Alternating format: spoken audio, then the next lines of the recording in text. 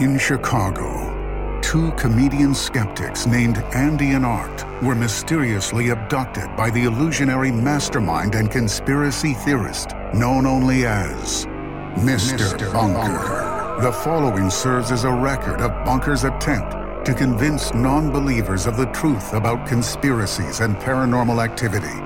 Andy and Art give an uninterrupted presentation and verdict on the plausibility of these offbeat topics, delivering what they call the whole enchilada.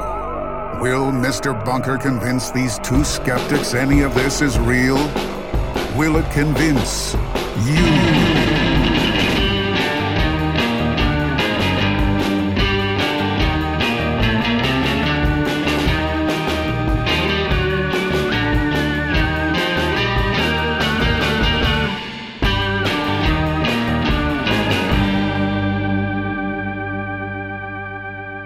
Welcome to Mr. Bunker's Conspiracy Time podcast. As always, I'm your co-host, Art Stone. And with me, as always, is your co-host, Andy Hart. Hey, Art. Nice to see ya. Gosh, you startled me, Andy. Hey, Art, there's something I want to talk about. Oh, my goodness. Oh, wow. Bunk Bunkers. Okay. Andy's bringing up something. I don't know if there's a good time to bring this up. Startled me. So maybe this is just as good a time as any. Okay. Bunk Bunkers, I'm getting very worried. But I think if there's... All right, like think about every person who's ever existed. Wow. Real... I don't like them. Or fictional. Okay. So every person... That's a lot of people, who's actually Andy. lived and every fictional character. Okay. I think in the whole universe that we are aware of, out of every person, living or dead, real or fictional, if there's one person where we can say, even though we don't know for sure, if there's one person we can speculate with a high degree of confidence What is this guy getting at? that they enjoyed cock and ball torture, it's probably Gomez Addams from the Addams Family. Yeah. I think of all people Sure. that we don't know for sure if they enjoy cock and ball torture. He's the one we could say, I would wager my life I would savings. be willing to put money that Gomez Yeah. Addams enjoys it. Yeah. He probably does. It's probably like a funny thing for him and Morticia Yeah. to do together. Yeah. Her name was Morticia, right? Yeah. I think, That's not the Munster's wife, was it? No. Okay. Morticia is the Addams Yes. family matriarch. They're I guess. very, this is, They have a loving relationship. Yeah. So I can only assume that they had like hot, kinky sex. yeah, That gothy kind of sex. involved, Yeah. And that's how probably Wednesday and the other kid sadomasochism. were born. Yeah. Bondage, probably. And cock and ball torture. Well, Andy, you know what, Andy? How can I describe you in any other way other than like an angel with a harp coming down from the heavens to decree to us all this wonderful message, this thing that we definitely should be thinking about all the time. Yeah. Out of all the people in the world, who are we the most certain who enjoys Including fictional characters. Including? Yes, not the actor, whoever, I forget his name, but whoever No, not played the Gomez actor. Addams originally, and then in the remake, Just the character. just the character in general. That's a hidden part of his lore that they refuse, and frankly, they need to come out and say. Yeah, frankly, at this point in the Addams family existence, I mean, we need to know for certain if Gomez Addams enjoyed cock and ball torture. Well, you know what, Andy? Speaking of hidden meaning and hidden messages, hidden lore of something. Today's topic, harp, Man, what a segue. has a lot of people scratching their heads and saying, "Hey, maybe something else is going on here behind the scenes." Has a lot of people scratching their cocks and balls. Yeah, that's right. And maybe it's doing a little bit of cock and ball torture with our brains. Maybe it's doing a little bit of cock and ball torture with the weather. Maybe it's doing a little bit of cock and ball torture to the aliens. We don't know. Yeah. But harp encompasses it all, Andy. Harp is a cock and ball torture machine.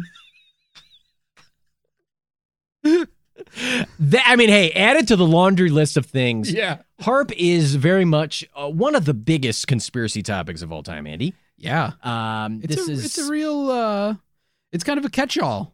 And this came to us from a bunk bunker. Oh yeah, that's true. It did. That's true, it did. This came to us from none other than Robbie Malik, That's right. who got at us on Instagram. That's right. With this topic. So Robbie, thank you. Thank you, Robbie. For, thank you for the inspiration. For this great topic. You probably didn't expect all the cock and ball torture talk, but yeah, I mean, expect the unexpected. That's what Mr. we bring Bunker's to the table. Conspiracy Time. that's what we bring. That's what you get. And here's the thing: if you can't wait to get all that C&B, that cock and ball torture, because God knows listening to us is akin to cock and ball torture. It's actually been tested by science. Yeah. Listening to this show is torturous.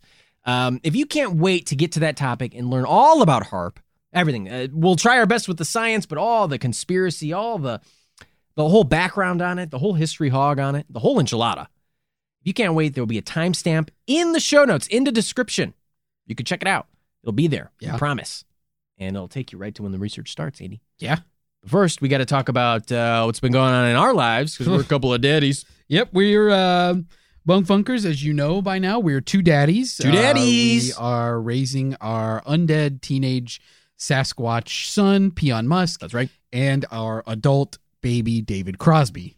You know, Andy, one of the things I love about having kids now and being a daddies, is that I can enjoy all the shit that I enjoyed when I was a kid. Oh, yeah. Playing with toys again. It's now socially acceptable for me to play with little kids' toys. Yeah. Legos, action figures, rattles, different mobiles that we use for adult baby David Crosby. These are things I love to play with. Yeah. Different, just little simple toys that light up and repeat the same phrase over and over and over and over and over again. Yeah, yeah. As you press one button on the toy over and over and over again. Right. But, it's tough, Andy, because we have our undead teenage Sasquatch son. He doesn't want to play with baby toys. He thinks those are lame. He wants to go play video games, or he wants to, I don't know, he wants to, try to tack pigeons and, rummage for, try to find squirrels in the forest. Right. And he's foraging for berries. Things that regular teens are doing. Yeah, he absolutely will not stop humping everything. Yeah. Messaging people on AIM. Yeah. He's on AIM messaging all night long. We're like, go to bed, Peon. Go to bed. You could update your away status later. Yeah. Put your fucking Linkin Park lyrics in there and just set the away message. I've become so numb. Okay, we get it. Oh, you're so edgy. You're so edgy. You're so Yeah. different, Peon. But there's one thing that I think all of our boys and us two daddies can all agree on, is that we love treating ourselves to little sugary cereals. Oh, yeah. I mean, I know it's not health food. Right. But look, You gotta have a little bit of joy in your life. You gotta cheat a little bit. And look, I mean, breakfast is that one meal where we all sit around the table. We all get ready for our day. It's one of the few meals we're all together. Yeah. It's one of those times where we can all be together. Right. And it's nice. Everybody likes a good old-fashioned sugar. It tastes good. Right. Sugary cereals Right. are delicious. And they're nostalgic. Oh, so For us. nostalgic. Takes you back to Saturday morning cartoons. Oh my goodness, Saturday morning cartoons. Or Wednesday morning cartoons. Monday morning cartoons. Or Tuesday morning cartoons. Or watching the Today Show on Thursday mornings. Yeah, or C-SPAN. Yeah. So I think sugary cereals are a great. This is our way as daddies, Big way passing as down the daddies. traditions from our youth Right. to our kids. So out of the 16 Fortress Walmarts that surround the bunkers, we like to go to Walmart number 11. That's our favorite. Yeah. I think that it's the one with the most ample parking. Plus, the greeter Sammy is just so wonderful. So sweet. And they really have an ample supply of ride-on carts, scooter carts, which we all each take one. Except for baby David Crosby, who rides in the basket of one of them. We do. We like to have fun. I mean, that's what Walmart's all about. It's about having fun and having no rules whatsoever inside of an establishment. That's why you can do whatever the fuck you want in a Walmart. it's well known that the slogan for Walmart is no rules, just right. And we take that to heart. That's right. So yeah, we're gonna ride the rascal scooters around. Yeah, we're gonna honk at you and run you over if you don't get the fuck out of our way. Yes, we are going to ride 3 abreast down the aisle. And you have to move for us. And we are gonna stop on a dime in case we see a deal. Yeah. Because we love a good deal. Oh, you know, if it's a rollback price, yeah, I'm stocking up, okay? Yeah. I'm going to need 8 cartons of sunscreen. 8 for $1. Are you kidding me? Vitamin C, okay. Can't get enough. I need it. I see a deal. Yeah. I buy a deal. Jesus. And so we made our way down to the cereal aisle. Oh, yeah. Oh, so fun, Andy. So many good cereals. Oh, is there anything better than going down that cereal aisle and looking at just all the wide variety of cereals they got in the stores nowadays? Oh, my goodness. You know, you got Sugar Smacks. You got Cinnamon Toast Crunch. Kicks, Corn Pops. Yeah. Apple Jacks. Yeah. You got Sugar Smacks. Yeah. You got Golden Crisp. Golden Crisp. Wow. You got Cookie Crisp. You got Cookie Crisp. Was Golden Crisp the one with that rabid little hedgehog man? That little abomination? No, that was Honeycomb. Honeycombs, the little abomination. Yeah, Honeycombs is the one that had the Crime Against God as its mascot. I think that was the name of it, Crime Against God. The CAG. Yeah, the CAG. The CAG, you know, he's like the Noid, the CAG. You got your Honeycombs, you got your Waffle Crisp, you got your Honey Bunches of Oats, you got Raisin Bran, Trix, Frosted Flakes, Fruit Loops, and let's not forget all the horror themed cereals you got. Oh yeah, Murderos, Murderos. Oh, Count Chocula, Yummy Mummy, Frankenberry, Boo Berry. You've got Friday the 13th cereal. Yeah, you've got Lucky Charms. Oh, Lucky Charms. And we get all of these. I mean, we have a whole cart that we drag. We haul like at least 2 or 3 carts behind our Rascal Suitors, stocked to the brim with sugary cereals. Yeah, we bring the bungee cords and we hook the bungees up to the back of the Rascals, and there's always a cart. Now, a bungee cord doesn't hold taut, so these carts are just wildly drifting through the aisles. And Bunkfuckers, before you start saying anything, we're not cheapskates. We're not getting that fucking off-brand bullshit where it's like you can buy a beanbag sized thing of off-brand Lucky Charms. No. Malt oatmeal. How about it's like this might as well be like hamster food. It might as well be. They could use it as wood chips on a playground. I wouldn't even feed it to my hamster. Yeah, I don't want my hamster to die from diarrhea. Yeah. So anytime we see that, we get real angry and we fucking rip it open, throw it all over the Walmart. Yeah. That's their problem. They shouldn't even stock that shit. Yeah, name brands only. We don't want any of this generic crap. Obviously, Andy, many Bunkfuckers have probably already realized that we've forgotten purposefully one cereal on this list. And that is, of course, one of the pinnacles of all sugary, fun cereals for kids. This is a cereal that's like a column. This is Atlas. That's holding up the world of cereals. Yes. And he's built like it too. Let me tell you, the mascot. Oh my God. This is obviously one of the sexiest, most fuckable mascots in the history. Way more fuckable cereal than the Trix Bunny. Are you kidding me? Or the Lucky Charms guy. Ugh. No, thanks. No, thank you. I don't want all that red pubes all over my bed. Get the fuck out of here. Tony the Tiger, though, close second. Tony the Tiger, very fuckable, very sexy. Big bachelor energy. Yeah. Yeah, he does have big bachelor energy. Obviously, you got all the monster-themed series, but those guys are all like family men. Yeah, you can really tell. Not fucking any of them. I mean, Tony the Tiger is a family man, too. That's he does true. have a family. But he's got bachelor energy. He's a swinger. Yeah, and, if you just go online and look up Tony the Tiger Rule 34, I mean, Tony the Tiger is hung. Puts Garfield to shame. Yeah, Garfield looks minuscule. He's starting a little bit less lasagna, a little bit more doing sports with like Michael Jordan and stuff like Frosted Flakes does. Whoever, Shaq. Shaq. Was that the athlete with Frosted Flakes? Yeah, Shaq. Yeah, Shaq. So, well, obviously we're talking about Captain Crunch. Right. Mm-hmm. We, of course, are talking about Captain Crunch. Captain Crunch, the admiral, a fucking admiral in the Navy. Military. He obviously has a lengthy military career. Yeah. It's clear that Captain Crunch is killed in combat. Yeah. I mean, I think it's one of the things that people don't talk about enough is that Captain Crunch has seen some things. They don't show it on the cereal box, but on the other side of his ship, there's actually like little markers that he puts for every confirmed kill that he's gotten in combat. Yeah. I mean, he served in World War II. He's a fucking captain. Yeah. What do you think? He's just sailing around? Yeah. looking for kids. No. Wait, what? Well, he's looking for kids to crunchitize. Oh, okay. That's his late military career purpose is to crunchitize kids. Yeah, but his early military career was serving in the U.S. Navy, killing people in the Pacific Theater. Yeah. He did Vietnam, he was part Korea. of Desert Storm during Operation Iraqi Freedom. Yeah. He was there bombarding the coastline when we invaded Iraq to liberate Kuwait. Yeah. Captain Crunch was there. People don't know that. Yeah, he turned his serial cannons and started firing on the Iraqi Republic Guard. Yeah. This is you gotta look this up in the history books, kids. Bunk bunkers. I don't want to call you kids. Children. Sorry. We're daddies. I'm a daddies and I like to teach. Yeah. But Captain Crunch, a decorated military career, keeps himself in shape. Runs a tight ship. Clearly runs a tight ship. It's a tight ship. Yeah, very tight ship. People don't see this on the commercials, but after the kids get crunchitized, they're actually conscripted into his army. And they're put to labor. Yeah, it's sort of a draft type of thing.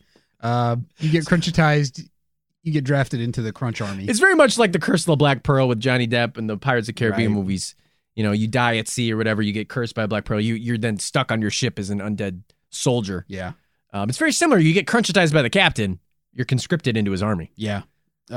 He's got a strong force, so yeah, he's got quite an army. He's got quite an army of seamen behind him, and I mean he's decorated military. Oh, he's got squimmers. Yeah, squimmers, swimmers. David Squimmer. So I mean, Captain Crunch is easily the most masculine cereal mascot. Yeah. In history. Oops, all berries. I mean, it's just like, he's saying it so. He's being so humble.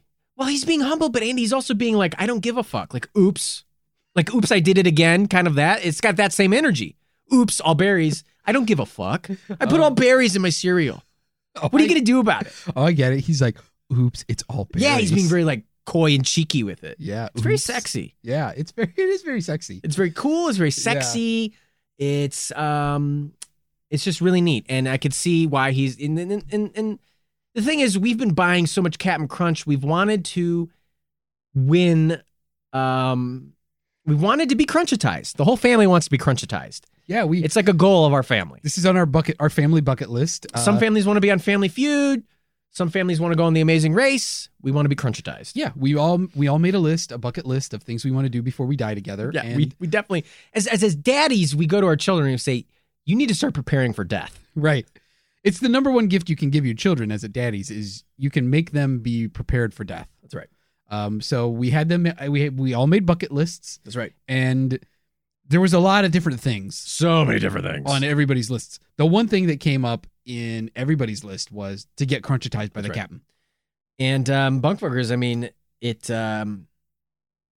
did happen. It finally happened. We pulled open a box of Captain Crunch Oops All Berries, and this mystical, almost Aurora Borealis like light stream, rainbow-esque, came out, and this massive ship, this huge ship came out of the box. Yeah. And I thought, geez, these toys in these cereal boxes are getting good. Yeah. But this was no toy. No, this was a real deal destroyer. Yeah. It displaced so much landmass in that Walmart. That Walmart is trashed. Yes, by the way, we open all of our groceries while we're in the store. Oh yeah, I mean, I'm gonna pay for them. We start eating before we leave. You expect me not to try before I buy? I mean, I'll put out some more free samples, Walmart, and I won't have to. That's right. Learn your lessons, Walmart. We'll shape that. We'll get that business into shape eventually. Yeah, well, number 11 will be good before long. This massive naval destroyer comes out of the box, and at the top is a stunningly muscular Captain Crunch. Adonis of a captain. That's right.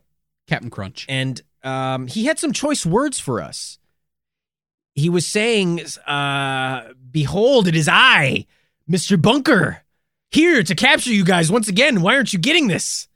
And we were just like, oh my God. Look at Captain Crunch. What the fuck is he talking about? Yeah, we were like, Captain, are you here to crunchitize us? Yeah.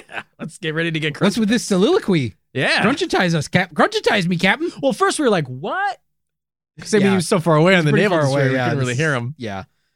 But then he got on the Walmart loudspeaker, and we were able to hear him a little bit. It was a little bit better that way. But he kept saying over and over again, "It's me, Mr. Bunker. It's me, Mr. Bunker. Like, what aren't you idiots getting? It's very clearly me abducting you again, like I used to do in the beginning, and now I'm doing it again. Everything's kind of full circle.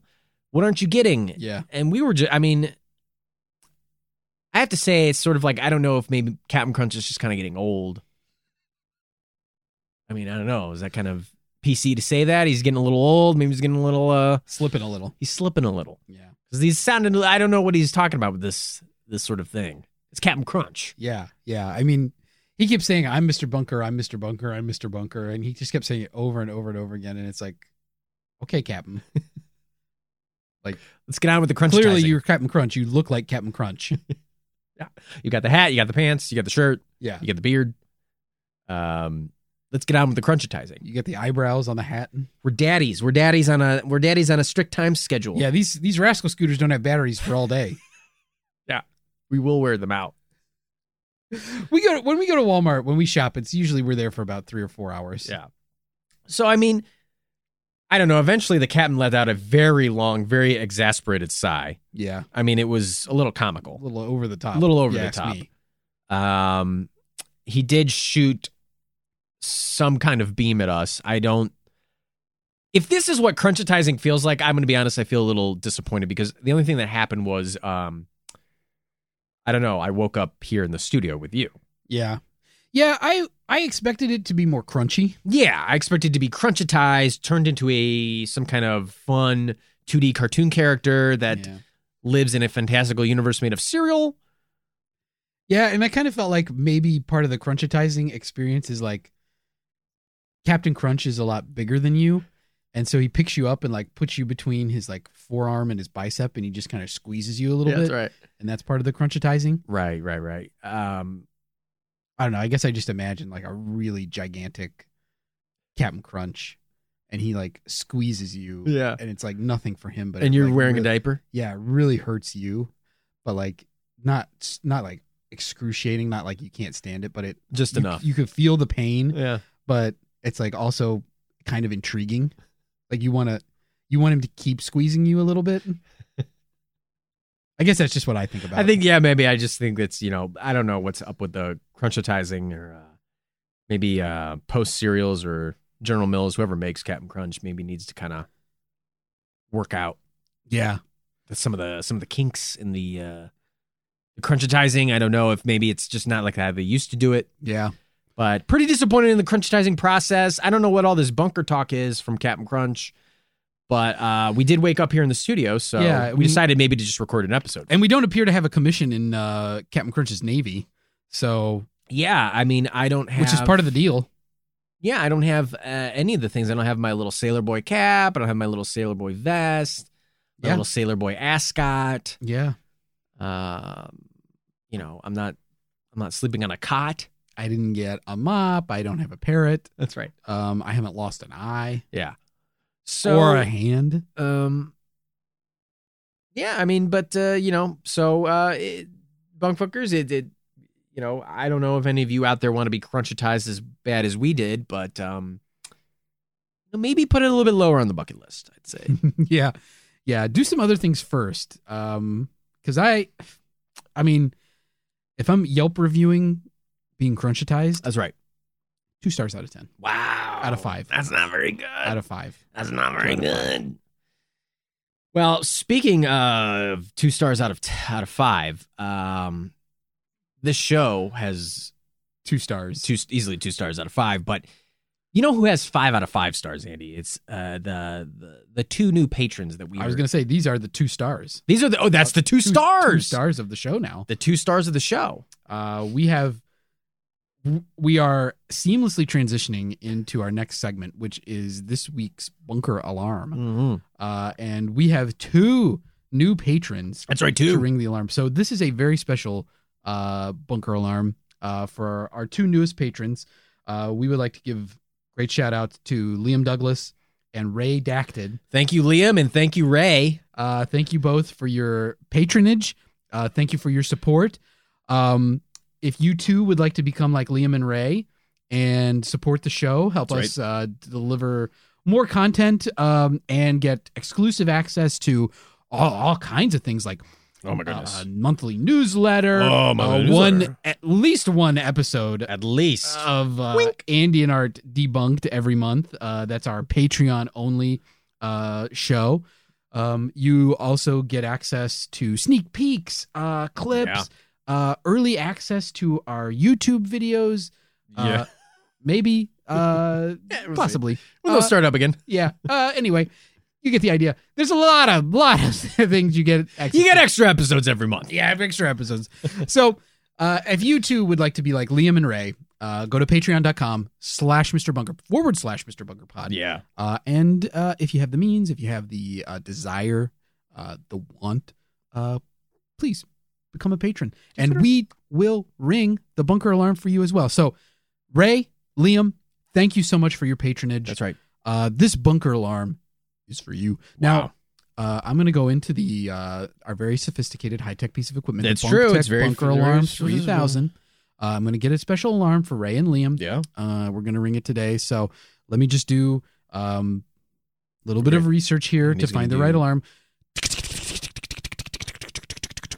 Oh, those keys.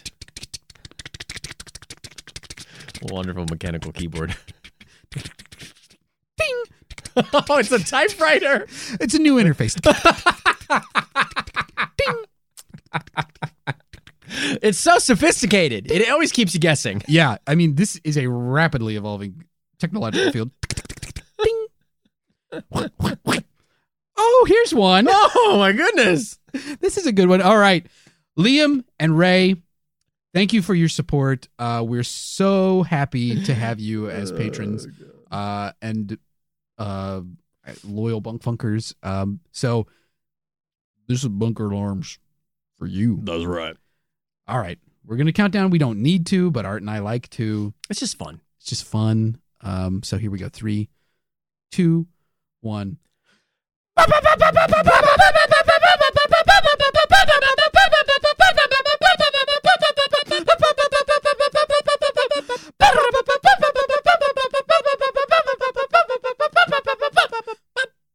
Wow. What an alarm. Goodness gracious. Ray and Liam. Wow. That's a good one. That's a good one. That's Perfectly a keeper. synced. I'm gonna star that one. Favorite. That's one of my favorites. Thank you to Ray. Thank you to Liam for being patrons on the bunker. Patrons the being bunker patronage. being The patronome. wonderful bunk funkers, being generous, being lovable. You know what? If we could, we would blast you both up into the ionosphere so that you could shine bright like the stars that you are. Yeah, if we could, we appreciate you so much. We would send you into near space. That's right. But Andy, we got to talk about it because we got to talk about this ionosphere.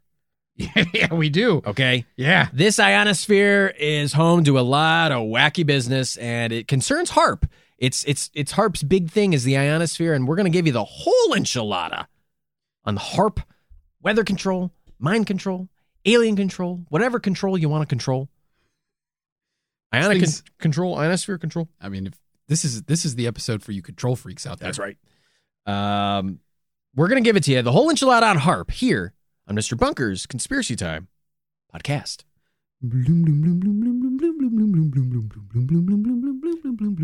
Wednesday morning at 1 a.m. as the episode drops.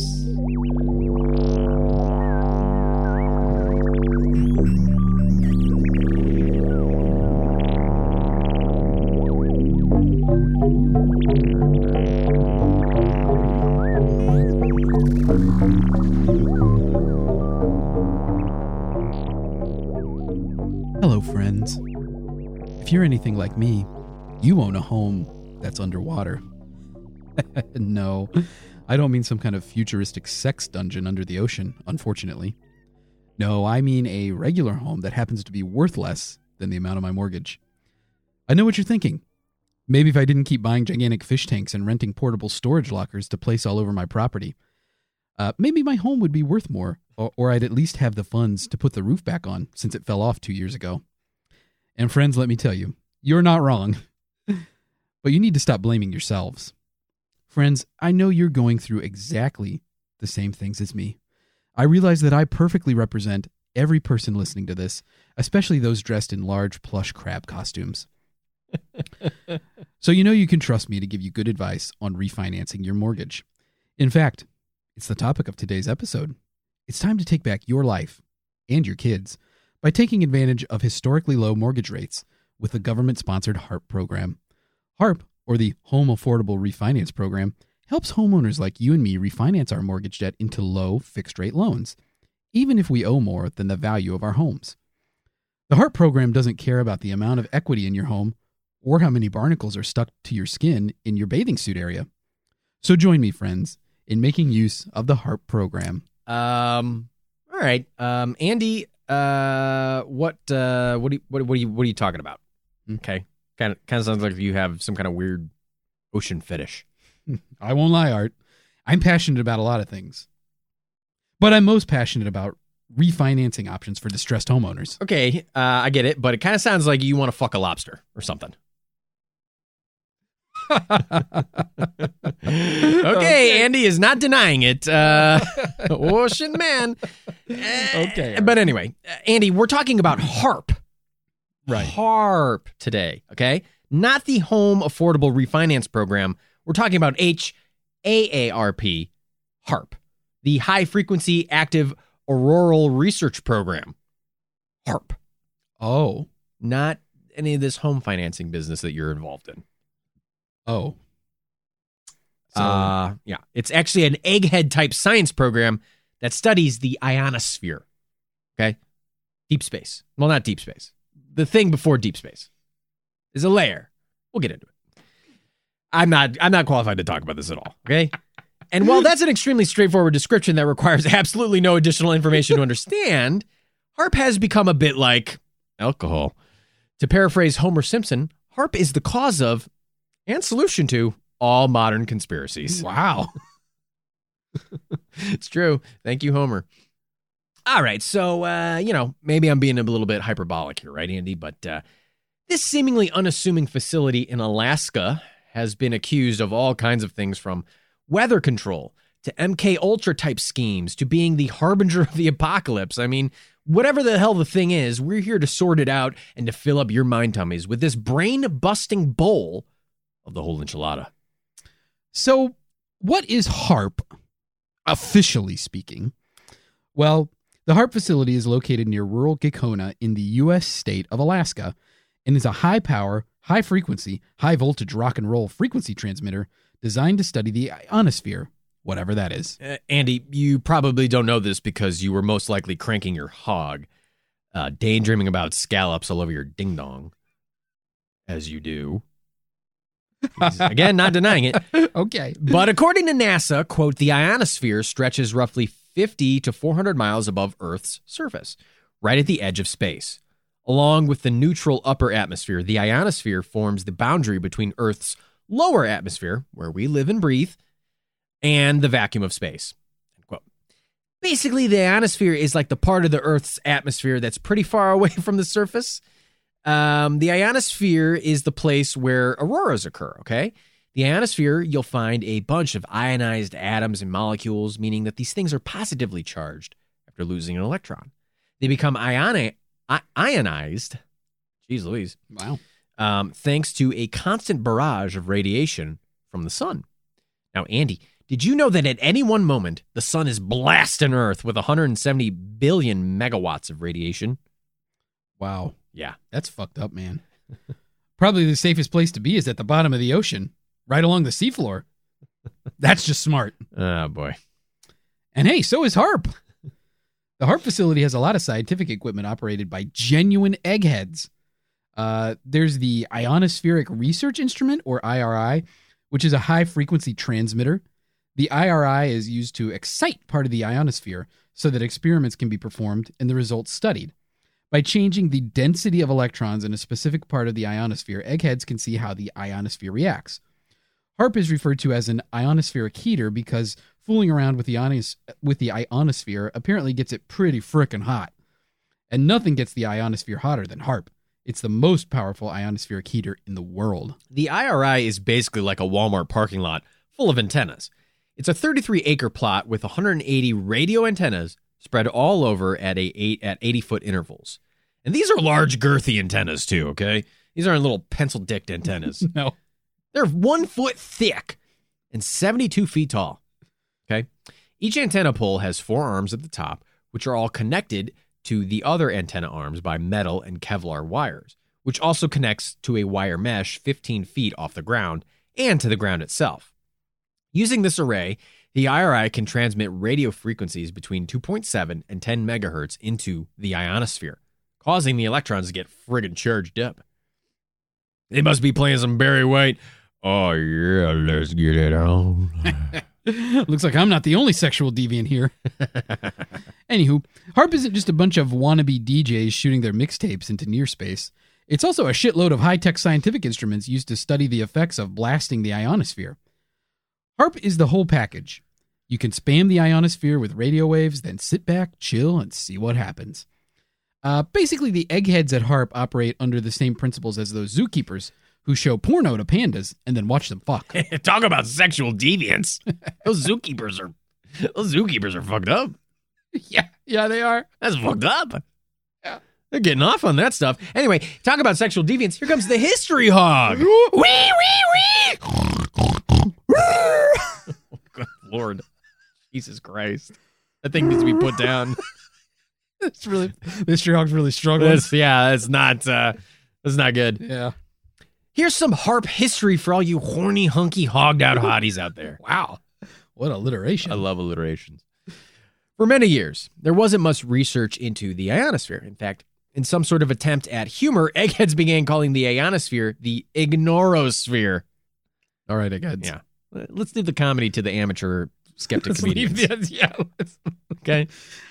Clearly, we know a thing or two about camedy. Did you hear that alliteration we just said before this? That's funny. Yeah. Horny, hunky, hogged out hotties.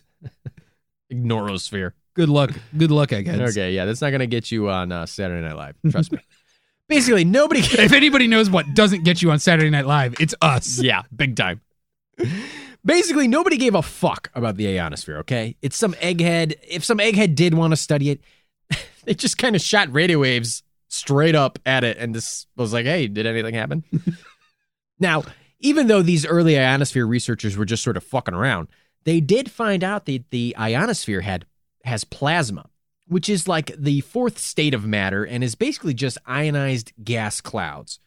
Early ionosphere researchers learned that the ionosphere expanded and contracted based on the number of different factors.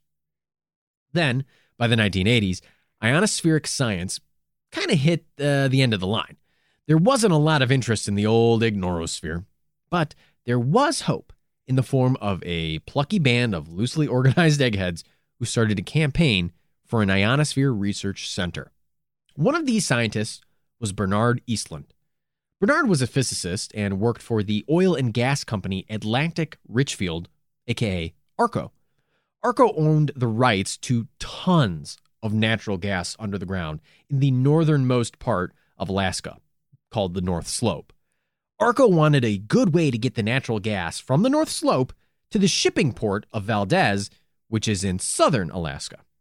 Well, Bernard Eastlund thought, hey, fuck that. Let's just use the natural gas up here to power an enormous ionosphere heater. I mean, it's like, all right, Bernard, we brought you in to help us transport solid gas into a liquid form that's easy to bring down south, but he's just saying, scrap all that. Forget it. Let's make an ionosphere heater, baby. Yeah, baby. And they're like, all right, dude. Armed with this kick-ass idea, Bernard set off to get a bunch of patents for technology that would theoretically be developed from this facility.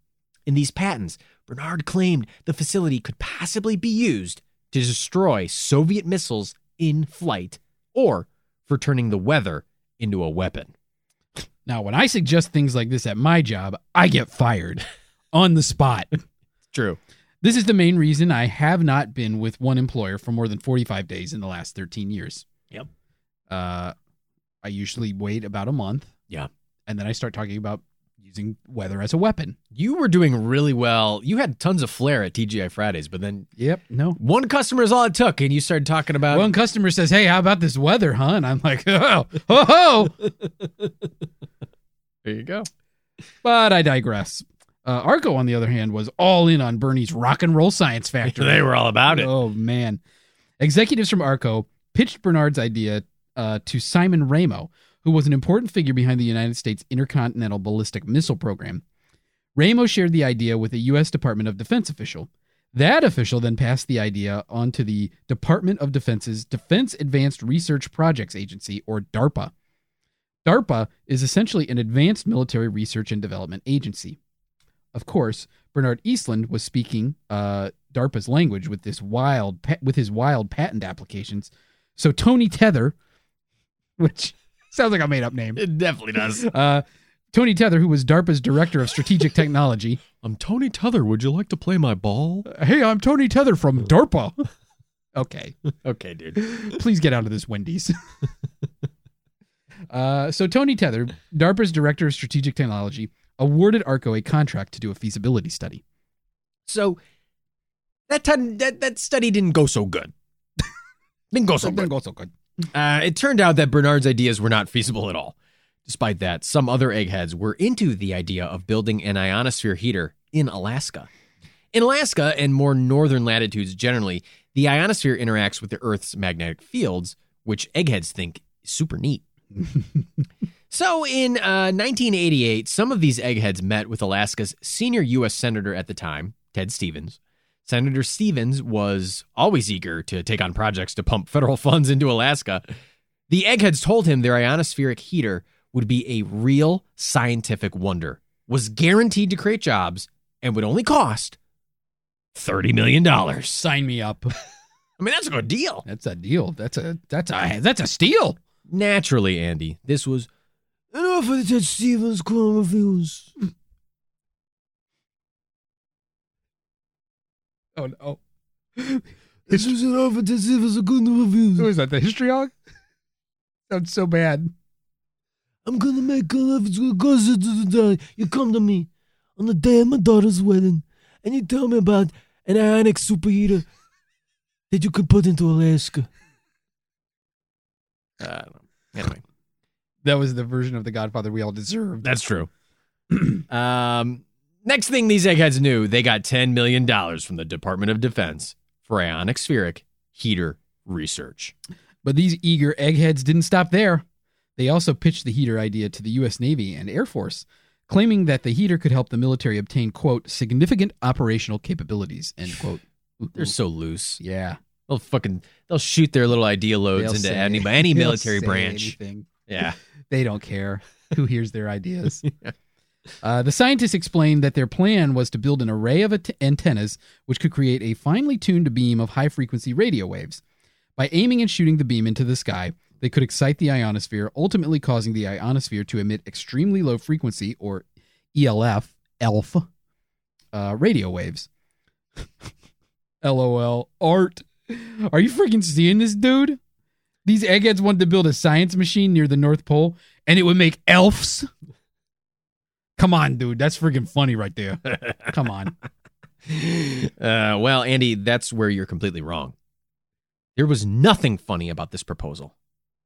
Elves were of great interest to the military, Andy, because the waves could theoretically pass through the surface of the Earth, enabling the military to detect bunkers hidden underground or to contact submarines deep underwater. Underwater? You say? Oh. No. Oh. Get yourself under control, you sea freak. Quit that. Sorry. Put your pants back on. Oh, jeez. The military already had ways of communicating with submarines. It involves building big-ass antennas. The Navy built an array of these large-ass antennas in the upper Midwest. The construction involved the clearing of a path 100 feet wide, spanning 84 miles, even through parts of a national forest. Fuck that national forest. Fuck that forest. We need this big-ass antenna. We need these antennas. We need to talk to the submarines. Haven't you ever heard of a telephone pole? All right. Of course, all these tree huggers got pissed off at this, but it's like, well, what are we supposed to do? Not communicate with submarines by sending radio waves through the bedrock? I mean, could we have built it somewhere else? I mean, fuck! What's with all these questions? At least now we can build some wacky space laser in Alaska and nobody will even give a fucking shit. Okay, Art. God! It gets me friggin' peeved. Get off the Navy's dick, okay? They're trying their best.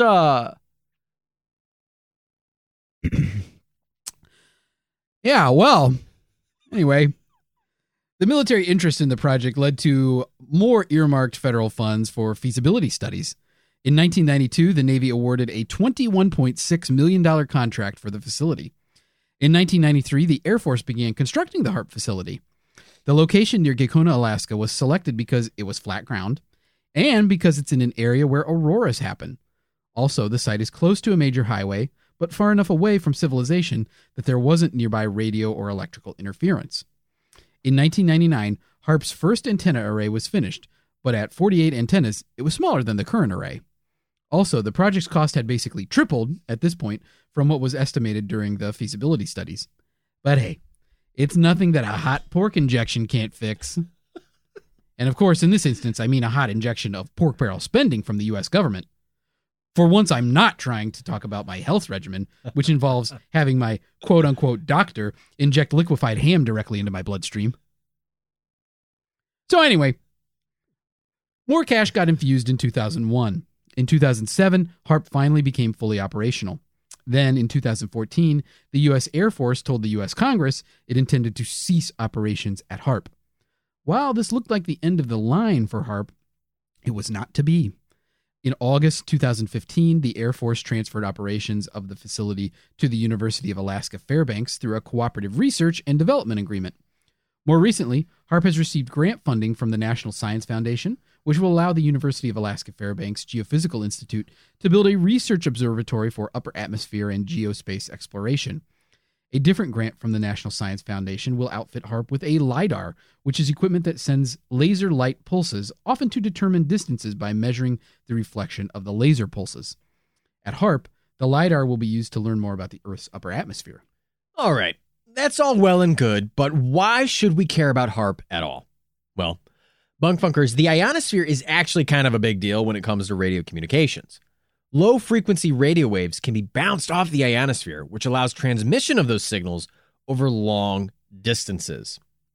As a side note here, higher frequency waves, like those going to the satellites, just pass right through the ionosphere. They pass go, they don't collect $200. It's easy. Speaking of satellites, HARP is important as a tool to study the ionosphere because this level of the atmosphere is too high for study by things like weather balloons or too low for study by things like satellites. So we need things like HARP to really understand the ionosphere. And believe me, HARP definitely increases our knowledge of the ionosphere. By observing the IRI's impact on the ionosphere, scientists can better understand how the ionosphere reacts to constant excitation created by the sun. Okay, aside from using the IRI, there are also a number of instruments at HARP that allow for passive research of the ionosphere. HARPs let the eggheads learn more about the ionosphere even if they don't shoot their radio waves up there. All of this is important because it helps scientists better understand what the sun is doing to the ionosphere. And that's important because disturbances in the ionosphere. Nerd. Sorry. Midichlorians can lead to disruptions in the power grid or in communication systems here on Earth. Also, HARP's equipment can be used to create a glow in the atmosphere, similar to that of Aurora Borealis. Aurora Borealis, at whatever time of year it is, at whatever time of day it is, in that specific part of Alaska, localized entirely within the area of the atmosphere where HARP aimed the IRI? Yes. May I see it? Yeah, sure. If you go to Alaska. Ooh, Art, you sneaky little devil. There's always a catch with you. Can't pull a fast one past me, Andy. Well, Art, a lot of people think there's a catch with HAARP. Oh boy. Not everybody is buying the explanation that HAARP is some scientific wonder helping humanity better understand the planet we inhabit. Some people think HAARP is a tool of some other sneaky little devils, the U.S. government. One of the original HAARP truthers was Dr. Nick Begich. Hi, Dr. Nick. He's not here, Art. Oh. I can't summon Dr. Nick Begich just by saying his name. But if I could, we'd go under the sea. You know what I mean? Good God. So anyway, Nick Begich is an Alaskan and the son of a former U.S. congressional representative, Nick Begich Sr., who died in a plane crash in Alaska in 1972 and whose body was never recovered. In 1995, Nick Begich Jr. self-published a book called Angels Don't Play This Harp. In the book, and in subsequent speaking engagements and media appearances, Begich made the claim that HAARP is actually a prototype weapon. According to Begich, by blasting the ionosphere with radio waves, HAARP was capable of turning the atmosphere into a giant lens. He wrote, quote, "The result will be an absolutely catastrophic release of pure energy. The sky would literally appear to burn," end quote. Aside from this, Begich also claimed that HAARP could be used to control the weather and to cause earthquakes. In addition to being a weapon and weather control device, Begich also claimed that HAARP could be used to control minds. According to Begich, HAARP's radio waves affect the brain's frequency-following response.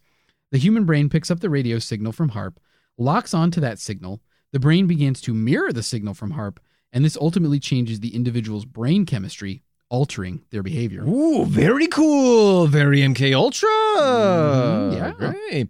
Now, while Dr. Nick Begich Jr. was an early exposer of HAARP's secrets, Dr. Begich is far from the only person to believe HAARP is sinister.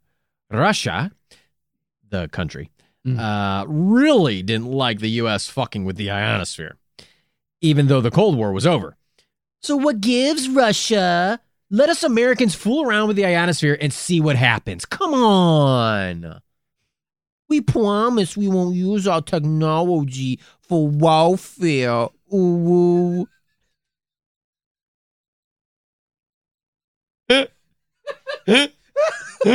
Oh, God, I need a fucking shower after that.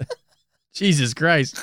Anyway, in the 1990s, a Russian military journal said that the radio blasting the ionosphere would cause electrons to rampage, which would flip the Earth's magnetic poles. According to the journal, quote, "Simply speaking, the planet will capsize," end quote. Basically, the Earth would become Andy in a kayak. That's fair. That's fair. Then in 2002... I look like a rotisserie chicken in a kayak. I've been telling you to get the Weeble Wobble technology installed into your ass, but you won't listen to me. I just flip over and over and over again.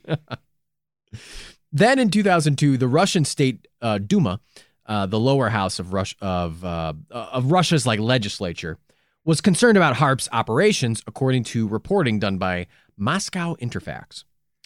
The report claimed that the Duma said the following in a statement, quote, "The U.S. plans to carry out a large-scale scientific experiments under the HAARP program and not controlled by the global community will create weapons capable of breaking radio communication lines and equipment installed on spaceships and rockets, provoke serious accidents in electricity networks and in oil and gas pipelines, and have a negative impact on the mental health of people populating entire regions," end quote. Whew. Later in 2012, a retired Russian military general told the media that he thought, quote, "powerful American radars," end quote, in Alaska caused Russia's Phobos Grunt Mars rover space mission to fail. The Phobos Grunt rover and a Chinese Mars orbiter that was also aboard were left stranded for a while in low Earth orbit following the failure of the propulsion system.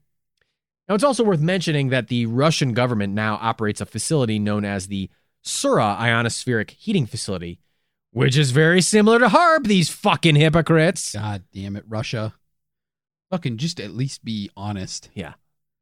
Fucking, god damn. We're putting our fucking ionospheric heater out here on our sleeves, and you fucking come at us like this, Russia? Yeah. Fuck you. Talking shit about our playing around with the atmosphere. Like you're so much better than us. Fuck you. Fuck your rover. Red Rover, Red Fuck Rover. Phobos. Red Rover. Fuck your rover. Come Phobos over. Grunt. Fuck you.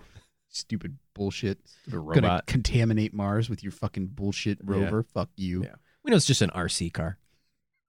That's all it is. Just a really cool RC car. Yeah. Fuck that. Can't even turn the tires sideways like that one RC car that I had. Yeah.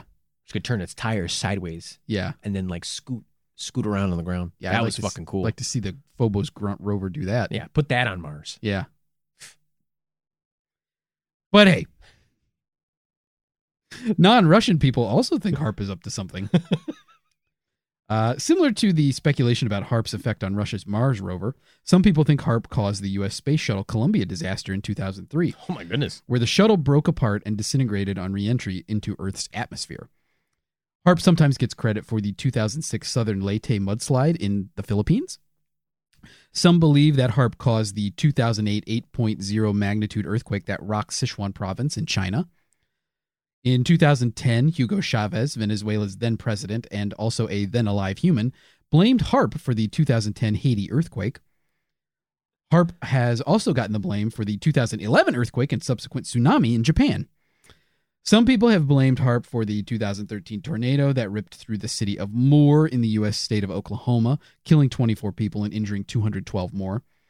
How about the 2014 flooding that hit the Balkans in Europe? Yep, some people attribute that to HARP. So you can see, Bunk Funkers, a lot of people believe a lot of things about HARP. People like former professional wrestler and governor of the U.S. state of Minnesota, though not at the same time, which would have been friggin' rad. Oh my God. That would have been so cool. That would have been so friggin' cool. Imagine if he had to be a professional wrestler while being governor.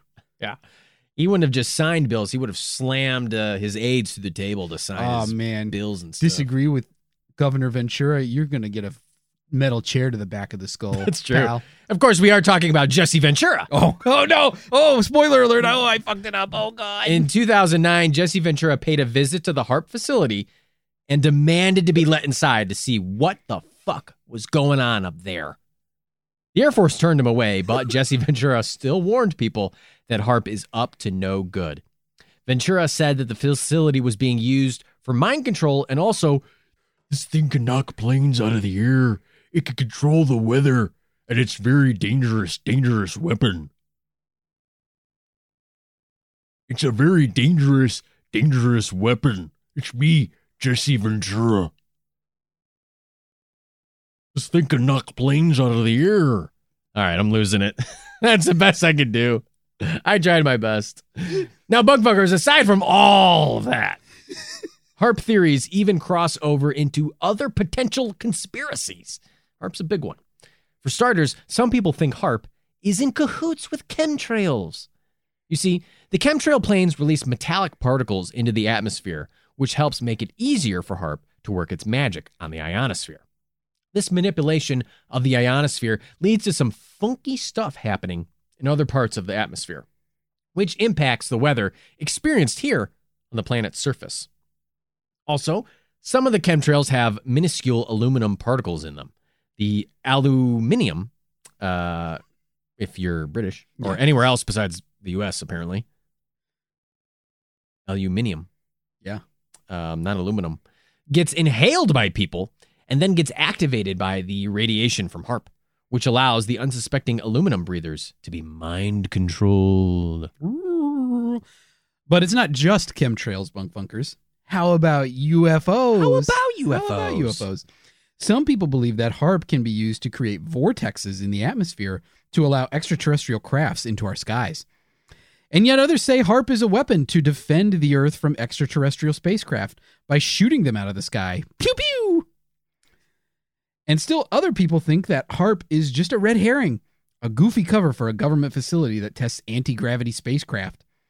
However, still others say that HARP is projecting holograms of UFOs into the sky in a Project Bluebeam-esque attempt to get people riled up. Oh, Project Bluebeam, you say? Well, speaking of the New World Order, Andy, some believe that HARP and its weather control technology is a nod by the NWO to the ancient Semitic? Mm-hmm. Yeah. Or Semitic?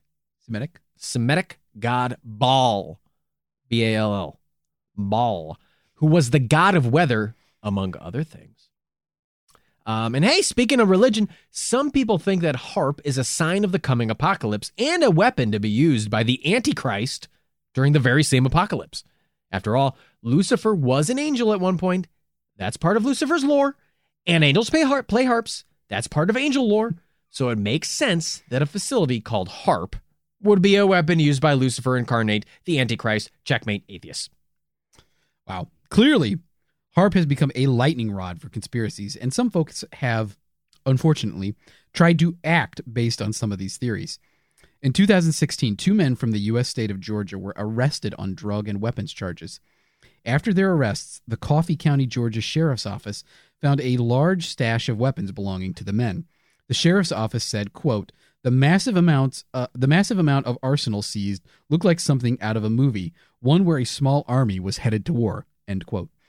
Investigators in the case learned that the men planned to carry out a terrorist attack on HAARP because they believed HAARP had mind and weather control abilities, as well as having capabilities to imprison people's souls, which prevented the souls from going to heaven. Michael Vickers, a sheriff's office detective, told the Alaska Dispatch News that the men said, quote, that God told them to go and blow this machine up that kept souls so souls could be released, end quote. I guess that's not the end of the quote. Wow. This is still more of the quote.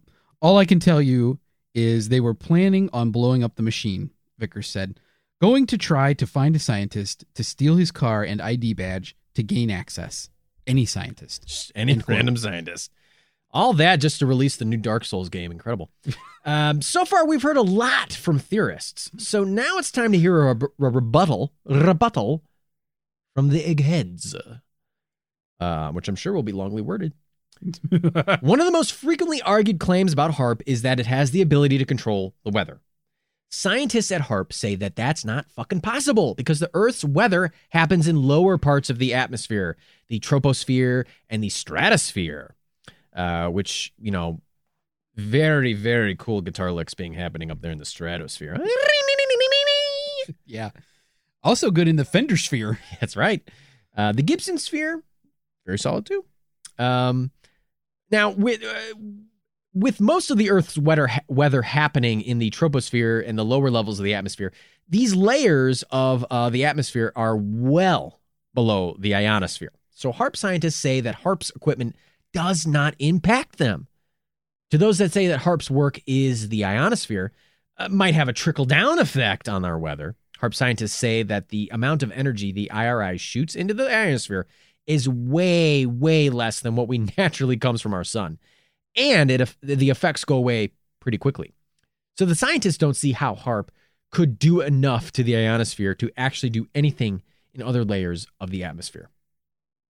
Umran Inan, a president of Koch University in Turkey, or Koch University. I know which one I'm going with. Yeah. I was a bachelor's at Koch University.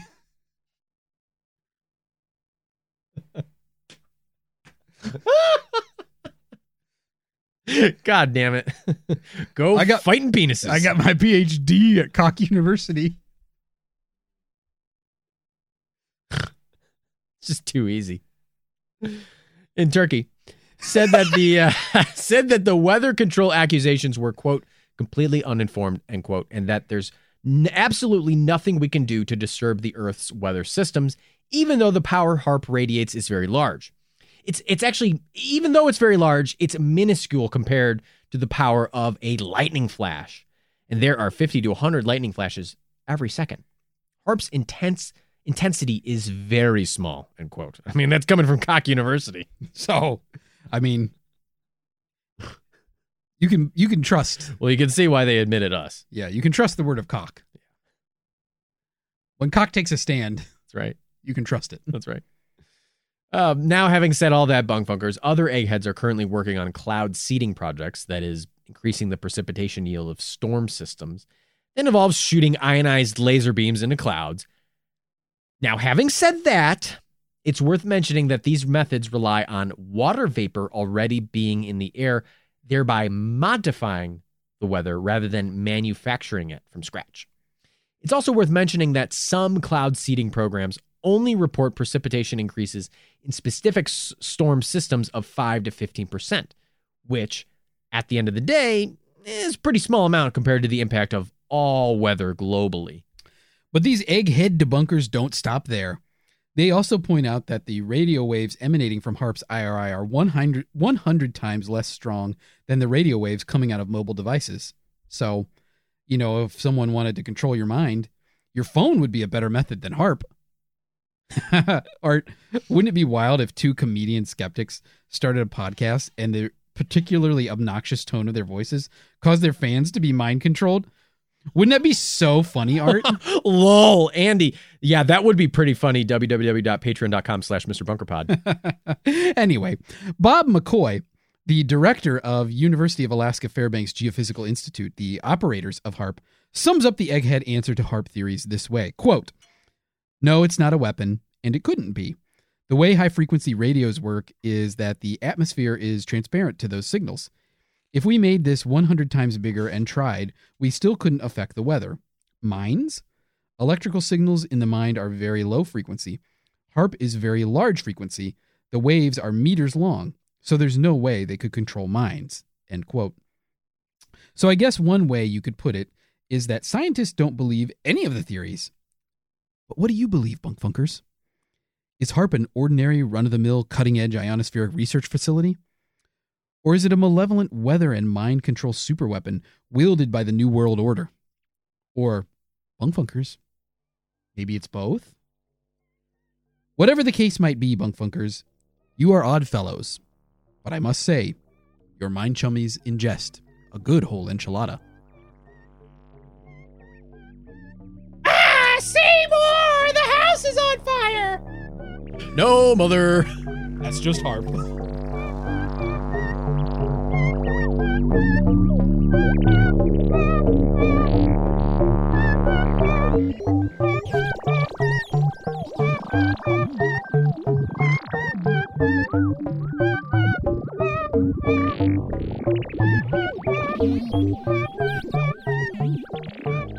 Mr. Bunker's Conspiracy Time podcast will be right back after this brief message.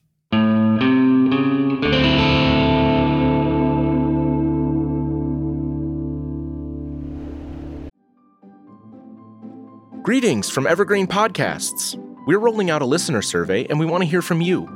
The information in the survey will help us gather statistics and in turn make our shows more appealing to advertisers. I know most people don't like ads, but this is one of the only ways our shows make money and help keep their lights on. We promise it will only take a few minutes, but the impact on our podcasts will be tremendous. As a token of our appreciation, we'll randomly select one lucky participant each month to win an exclusive merchandise package from Evergreen Podcasts.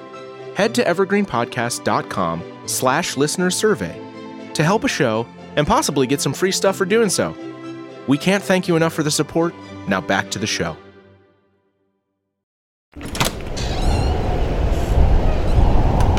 Ooh, it sure is chilly outside, Art. Andy, where's your jacket? Art, did you hear me?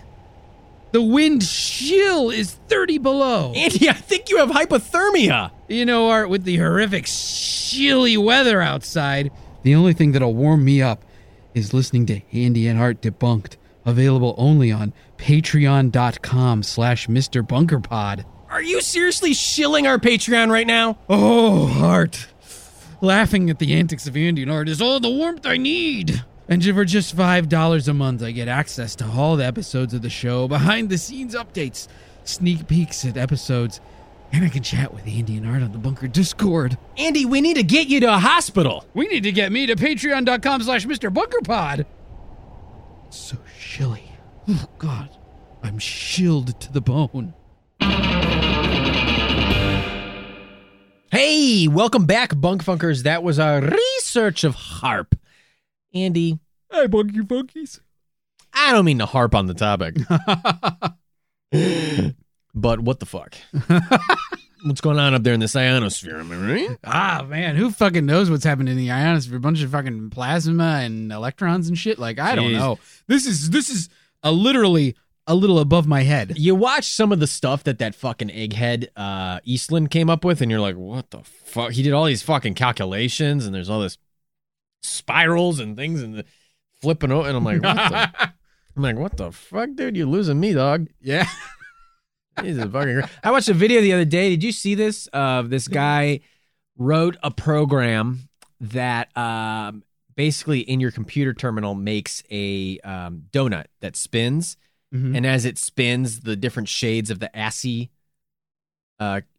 characters like change so that it looks like an actual 3D donut. Have you ever seen that? And then he wrote the code in a donut. You ever see that? No. Okay. Well, I think I kind of have the idea where it's not actually 3-dimensional No. rendering. It's just because it changes. Right. It looks like it's a rotating But it's using thing. two-dimensional Right. characters, obviously. Yeah. But the underlying math behind it is like, holy fuck, all these matrices to use to like what it actually is it's a circle, right? It's a flat circle that spins on a radius or Mhm. whatever and like creates but like as it spins, it's spinning on a radius. So it's basically creating a donut, and then he's fucking oh my god, the math behind it is like, what the fuck? Yeah. Makes you feel dumb as shit. That's what I'm getting at, is that this whole topic just makes you feel like a fucking idiot. Yeah. Like a dummy. I hear you on that, Art. I mean, Like, holy shit. and it's like, to me, this is like, oh, this is stuff about our planet. Like, we should probably know more about this. But I'm like, I guess I don't know anything about the atmosphere. Oh my god, it's so fucking boring. It is boring. It sucks. It fucking sucks. Atmosphere is so boring. Just like, I don't know, just fucking take me to space. Yeah. Yeah. Take me to space. Yeah. Nobody cares about the atmosphere. It's like, we either want to live here on the planet and learn about that, or we want to fucking get into space. Nobody. Let's get to Mars and get the fuck off. The atmosphere's like, it's like you being super interested in like a toll booth. You're like, I don't give a shit about where I came from or where I'm going. I want to learn about that fucking toll booth. Yeah. What goes on in there? Yeah. How do they make that thingy go up and down? I've never talked to a person who works at a toll booth for more than like 30 seconds. Oh, really? You seem like the type to fucking shit chat them. No all day. way. I want to get. I don't even. You fucking whip your change at them, don't you? Look. I got the transponder in the car now. I don't even roll down the window. You actually flick them off. I'm like, I've seen you. open the gate! I shout through the window, open the gate! And I'm flipping them off. Andy comes from a long line of people screaming about opening gates. I mean, you have ancestors back to the Middle Ages who would scream to open the gates of the castle to let you in. Yeah. I come from a long line of, destitute serfs who Yeah, were horrified of everything. and always were barred from entering establishments. Yeah, a lot of people not allowed in polite society in my family tree. Open the gate. Yeah, you actually you fill up socks with all the change. You just fucking whip it at them. Yeah. Before you had your little transponder. Yeah. I was pretty aggressive about it. I whip it in there and then I just blast through the gate, whether they open it or not. If that gate doesn't open within half a second, you're fucking blasting through it. You're stomping the it. accelerator. Oh man, you ever get to a toll booth and then the person inside is like they make a change and then they go inside and a new toll booth worker comes in? You ever have that happen to you? I have been at the toll plaza when the toll booth workers are walking between, because I think about these people when they finish their shift, they gotta fucking walk across all these lanes of traffic just to get like out of it, because there's nothing in a toll booth. It's not like there's That we know of. Well, that's true that we know of. There could be a false bottom on the toll booth. Yeah, and it could be a toilet. Underground. Yeah, maybe all the seats in the toll booth are just toilets. Would kind of make sense. We should manage a toll booth. Yeah, my toll booth. You don't need to take breaks. You're sitting on a toilet, piss and shit while you're doing your work. We could save state transportation budgets so much money. I mean, they have to, but like, there's gates that stall the traffic so that you can walk across. Yeah, I get it. It's still, still scares me. Still a little scary. But it can be a little frustrating. Any toll booth workers out there who listen to this show, let us know. Yeah. You mean, have I ever been at a toll booth interacting with a worker and they go, sorry, it's my end of my shift? No. I mean, you get there and obviously the gate is closed, but then the person, like, it's their time to take a break or their shift is done. And so they get out and you just have to fucking wait for the new person to come by. You know what really gets me is when you go, I have the transponder. So they have these, like you can go, there are some toll places where there's nobody working. Right. It just picks up the signal from your transponder and the gate comes up automatically. They're doing more and more of those. Yeah. And then Well, Illinois has a lot of automatic ones where you just keep driving. So they have like signage where it's like, here's where you go if you don't have the transponder, and here's where you go if you have the transponder. Cash versus whatever And people go and they don't have a transponder, or their transponder doesn't have money on it, or whatever. Like their account doesn't have the money, so the gate won't come up. So then, really through that thing, then they have to sit there and try and get in because there's a machine. So you have to get the ticket or whatever. Oh, yeah. And so then it just, everybody's waiting and there's nowhere to go. And they do that in Ohio, don't they? Do what? They have a ticket system. Yeah. Where it's like where you get on and then where you get off, you punch your little fucking ticket. And you can actually Ohio, Indiana, see you buy all a ticket. And that's, Illinois doesn't do that. No. There's no tickets. No. New York does it. Yeah. Some places, that's how they measure, I think. Right. I think that it's like fucking $15 to drive across. But then Ohio. it's like in West Virginia, it's more like Illinois, where you just pay. You go whatever section you go to, you stop and you pay the toll, and it's the same toll, flat toll. Whereas it's like with Ohio, you get a ticket when you get on the highway, and then you pay based on like how far it's been. So there's periodic. Let me guess, you fucking have that whole thing memorized. I don't ever go on the toll road there. I don't need to. Where we're going, we don't need tolls. I know my way around. But it's, there's periodic, and you pay, everybody pays there. Yeah. But if you don't go the full distance, you only pay for the part that you go. Right. So it's like in a place like Illinois, for example, you get on and you pay whatever the toll is. Yeah. And then when you get off the road, it's like then you just get off of the road when you get off the highway. So you paid whether you went this whole distance or not. Right. It's flat yeah thing. So it's just flat versus variable. I think, unless they have a method of marking how long you've traveled, but I don't know. Maybe they do. Think so. Fucking knows. So. I don't drive, so I don't think I've ever paid a toll in my life. Wow. Well,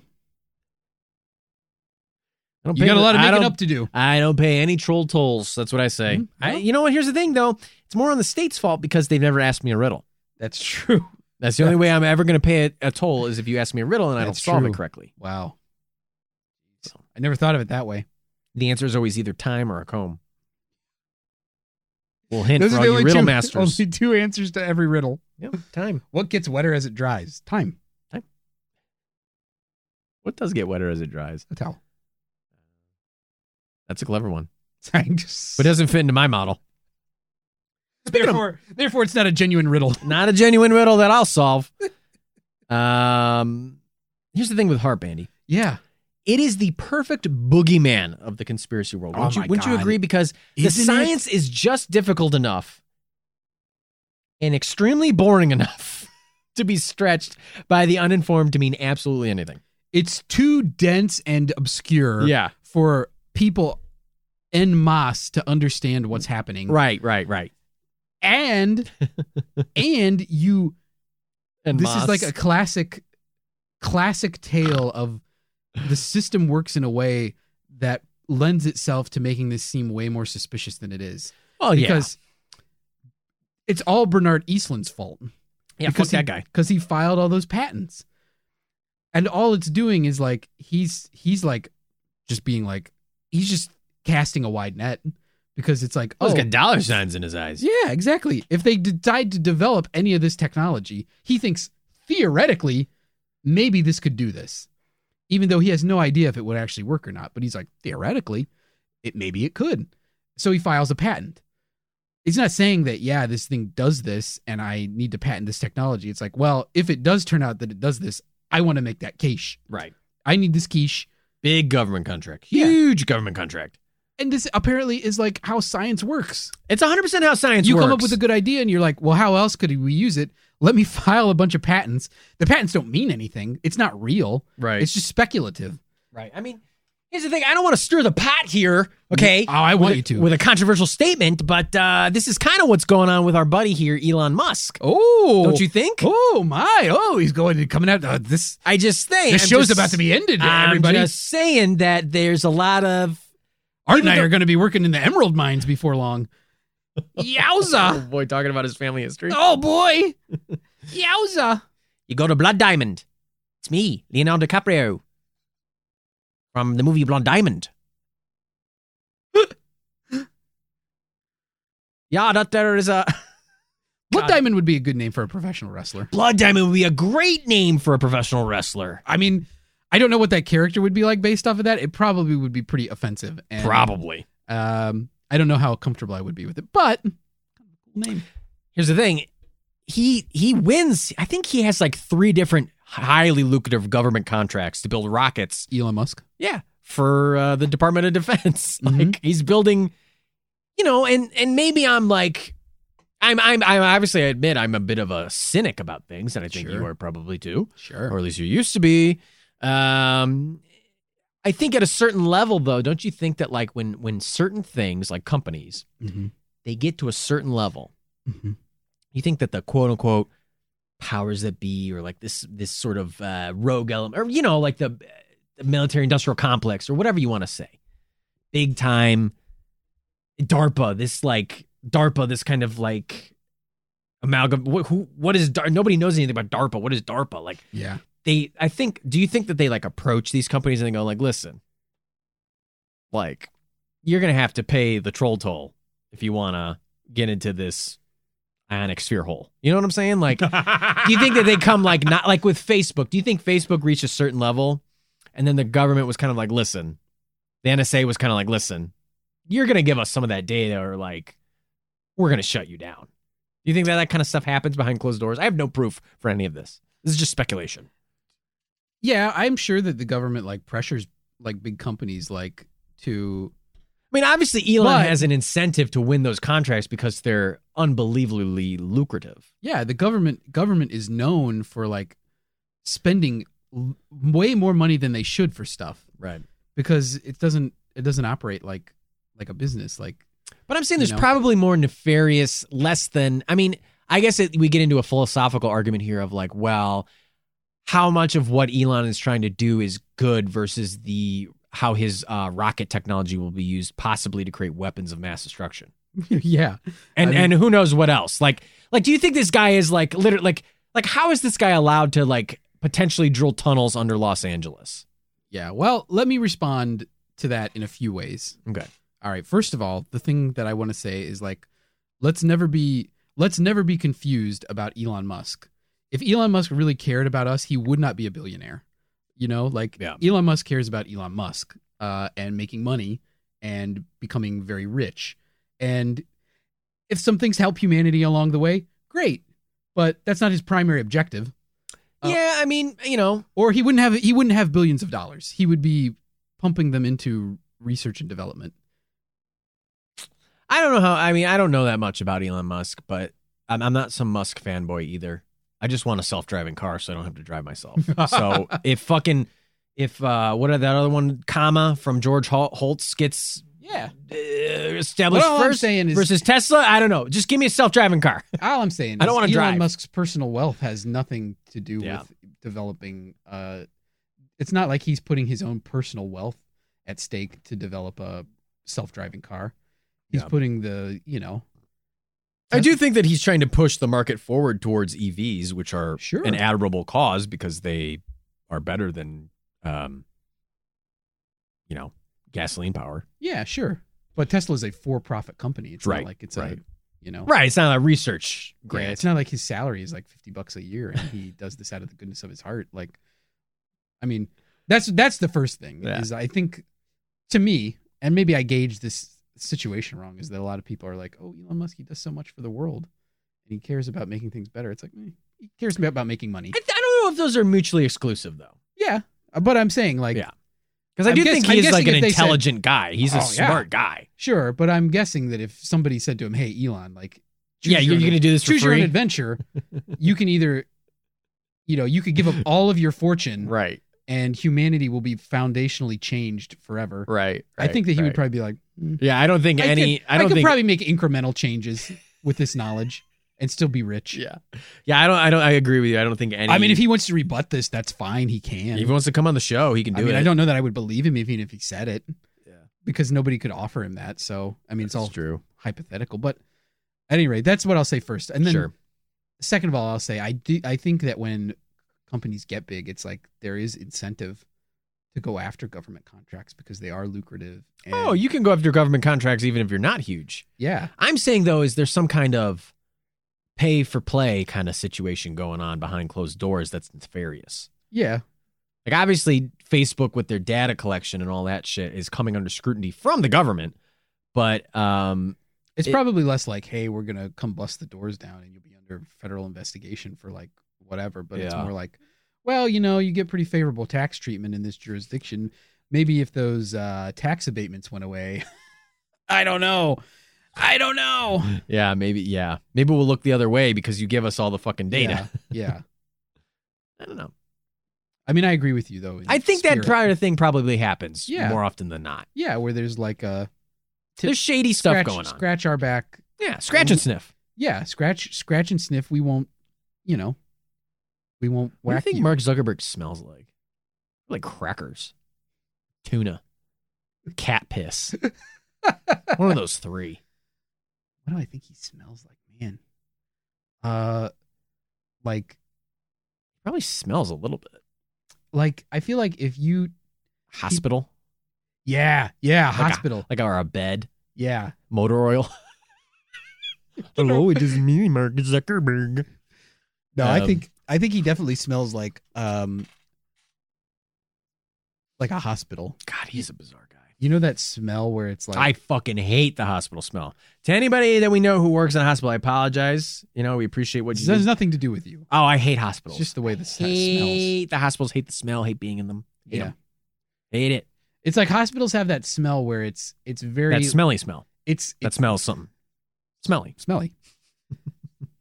Don't get crabby on me here, but the hospitals, they have an aroma that's like clean, but Ugh. so void of any satisfaction. I don't know. It smells like, there's just something kind of gross. There's like a about hospitals. medical smell. Yeah, it's a medical smell. It's a medical smell, and there's nothing pleasant anywhere. Right. There's no like relief from it. It's just a medical smell constantly.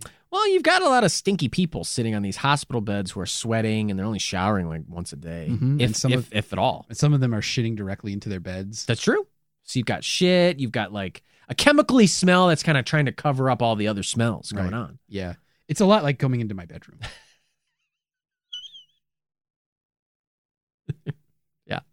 There's a lot of chemical smells in there Yeah. trying to cover up all your other smells. Yeah.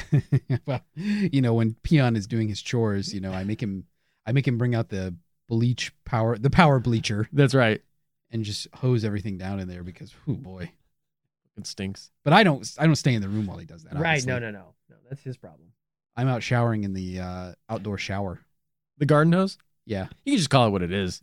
Well, you put it over the corner of the garage. It's like a shower.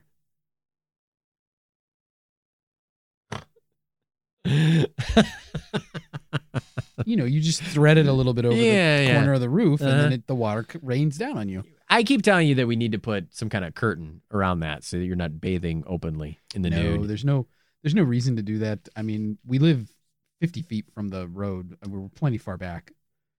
The bunker is not that close to the road. Right, I mean, right. I do shower in front of the bunker, I'm just saying you drop the soap and a lot. there's no proper stall. You really, maybe at least a soap rack because you're dropping that soap constantly and bending over. Well, where would we put it? But of course, it's out there, and I don't know. It's like it's every time it's like, oh, here's the mail, here's the mail carrier. Like, ooh, it scared me. I dropped the soap, and it's just like it's a real comedy of errors because that thing always slips out, and it's like I Real always farce. goes the opposite direction of the mail carrier. So, and then of course I'm out there in the dirt, so it's in a muddy puddle, where I'm showering. And so it's hard to pick up the soap. Yeah, it's a real. And so I'm just standing there, my brown eye winking at the mail carrier. It's a real minutes on end. Ouroboros there because you're constantly getting muddy and dirty, but Oh, also my cleaning God. yourself at the same time. Yeah, but it's nice to be outside. I'm sure. The fresh air does a body good. It's like being in an Irish Spring commercial, being out there.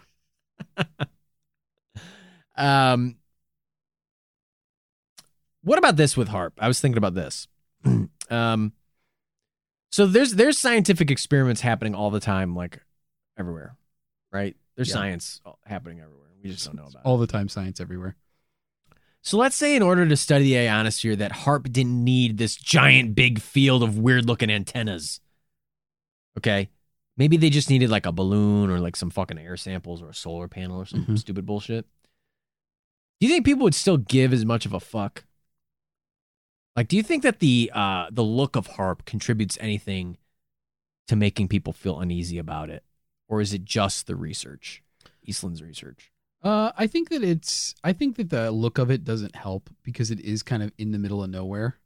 It does it's very like it looks very like secret military tech. Yeah. Although I do have to say that and this contributes to is that it was a facility run by the military. It was? The Air Force operated it for the earliest part of its existence up until 2014, 15, I guess, when they handed it over. The military stopped using it really in 2014, but then in 2015 they transferred the operations over to University of Alaska Fairbanks. So when the military's in charge of it, you can't go there. Right? And it did work on projects that were secret or classified. Right. And Kernels of truth. That helps, lead to speculation. The general sort of feeling is that they were working on communications with, things like submarines. Right. And so that's why it's classified, because they don't want anybody to know how, we're going to communicate with submarines or what that research uncovered. Now that Alaska Fairbanks is in charge, you can go tour HAARP. Yeah. They have open houses. Right. Of course, people like Nick Begich. Yeah, famously in the Vice documentary, the Vice guy, who I have to say looks a lot more, down to earth than most Vice news correspondents. Still, though, has that lovely Vice smugness. Yeah. And just sort of air about of all Vice products where it's just like, that love. There's just something about it. I don't know. I can't put my finger on it where it's like, they're just like Vice kind of is biting. It's just like, Yeah. are you being a fucking dickhead? Yeah, it's like Vice sometimes puts out good information. They or, like, do. it's interesting stuff. And then but I also don't feel great about it. It's like watching it, I'm like, It's like I'd rather watch Louis Theroux do stuff like be that fly on the wall journalist where Louis just kind of asks questions. He doesn't really put like a. You could tell like Louis comes at it like a way of like, well, I want to understand your point of view, Right. and I want to challenge you to explain it. Whereas Vice is kind of like, do you really think that? But really, Mm-hmm. Anyway. Yes, he confronts Nick Begich and says, like, well, why don't you go tour it? They have open houses. And Begich is like, yeah, I know they have open house days. It's me, Dr. Nick Begich. It's me, Dr. Nick Begich. this is Jesse Ventura. Oh, yeah, I know that they have open house days that are at the HAARP. I'm not going to go visit, though. I know why. I know what I would see. I don't know what I would see. Oh, no. Jesse Ventura and Nick. It's melting. Oh, no. He's not used to being out of Alaska.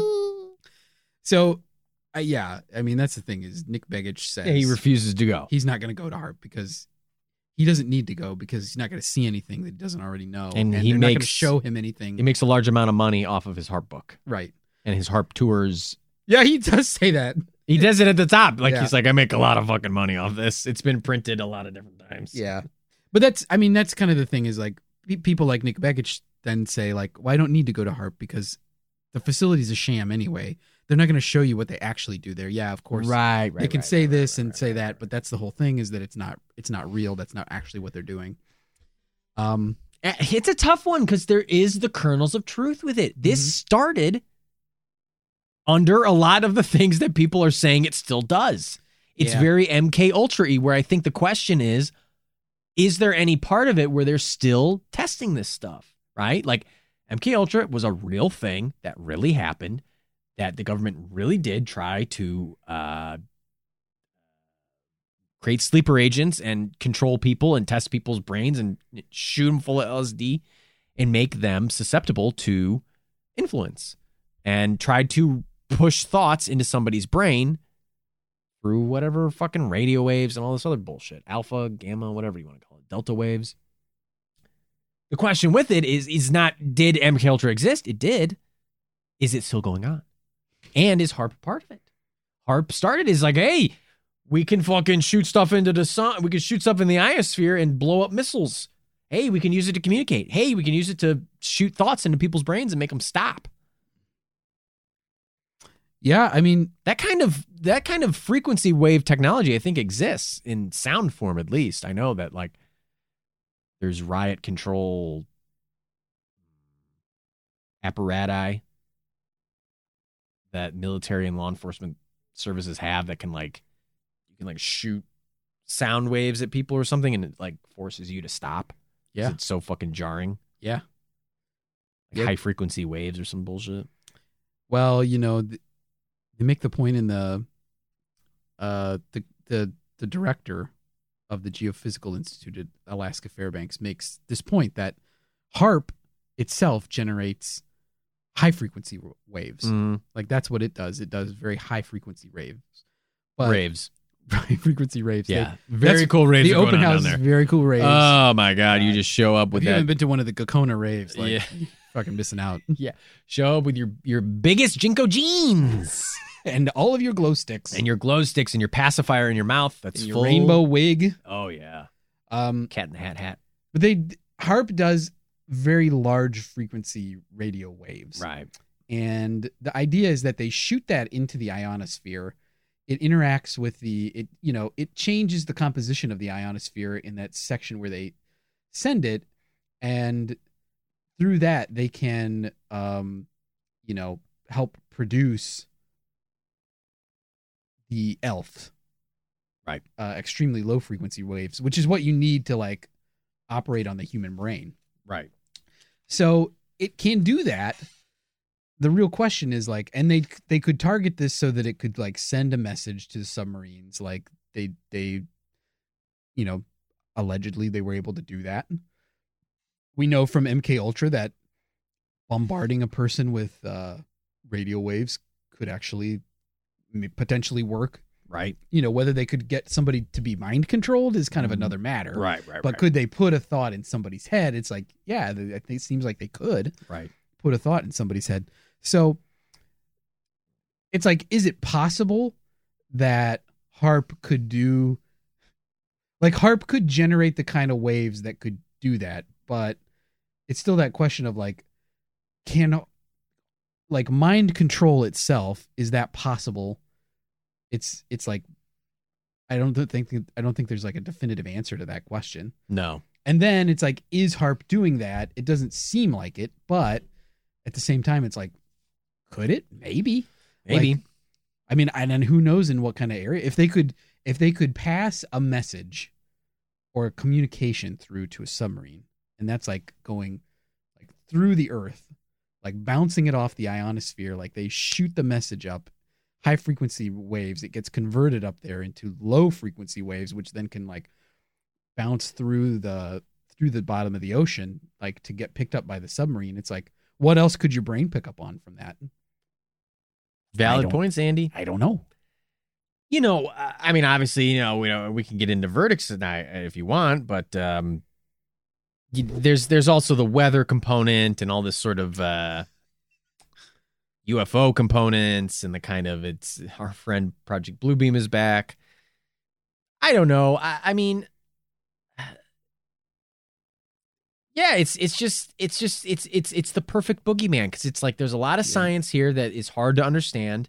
It's hard to communicate it to non-science SMEs, subject matter experts who can understand this. I mean, that one YouTube video does a decent job, but it loses you after a while. Oh yeah. No, I can't follow the whole thing. Right. It's a Curious Droid video, Right. that we watched, we're researching, and it explains in depth like how HAARP works, and I get the everything. gigawatts part. That's kind of neat. They're like, well, I can't even generate Yeah. this This- amount of energy. You're going to need like 100 gigawatts to do what Eastland was talking about. Yeah. HAARP suffers from a lot of confusion because, like you said, nobody really understands it, because there's like the difference between radio, like the wattage on the radio, and like your electric wattage. And it's like there's some like radio industry like jargon that converted whatever frequency HAARP can generate. It got converted into something, and people confuse that for being like power output, which it's not. It's not the electrical output. It's the radio output. And it's like a theoretical, like marketing kind of a term. Right. Again, it's like, it's all above my head because I don't understand radio waves or marketing or the film radio. Yeah. I don't understand Coach Jones. Ed Harris. His acting, it's just not... I don't get it. I don't get it. What is he going for? Yeah. So... Yeah.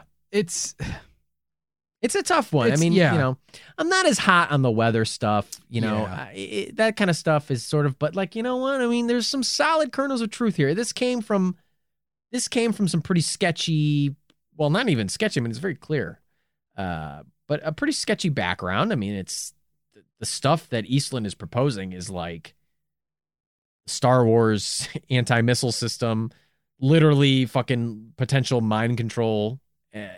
You know, he's literally talking about it. It's like, yeah, you could use this to like, I mean, it's obviously like, whoa, we're only going to use it on combatants. It's like, okay, but. Yeah.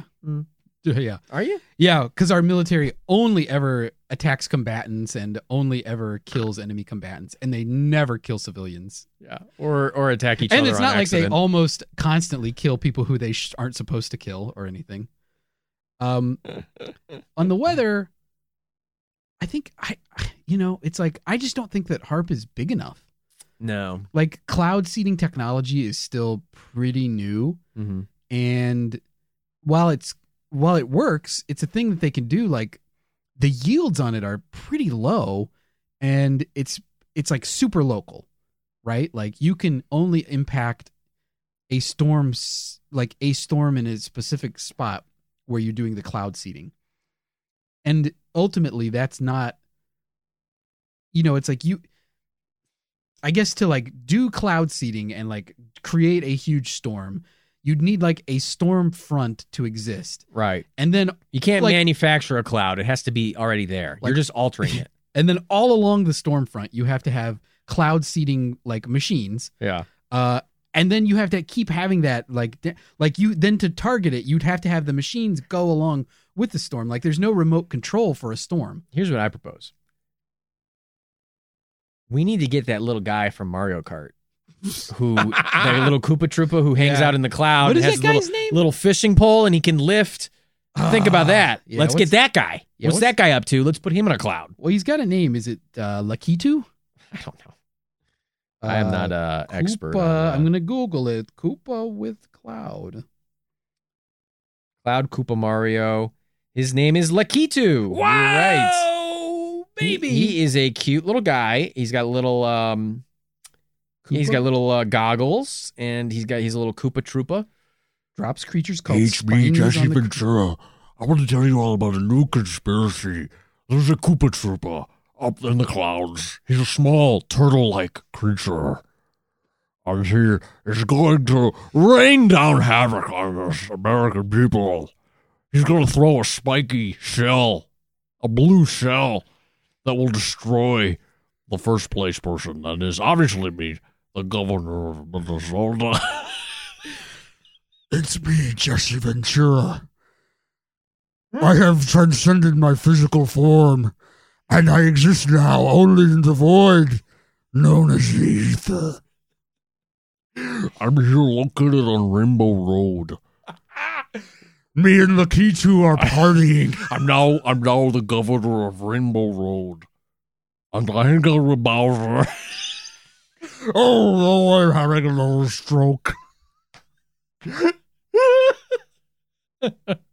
Also, I've been eating peanut butter constantly for the last 40 years. There's a small vigilante Italian plumber who seeks to destroy me and my kingdom.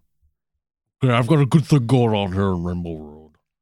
The Mushroom Kingdom. Oh, sorry, I gotta go eat more peanut butter and marshmallow fluff. Him and his sexy brother, who wears only green clothes, Luigi, also a vigilante plumber, seeks to destroy me and Bowser. I'm trying to capture his princess. We keep transporting her to another castle. And the people, the mushroom people.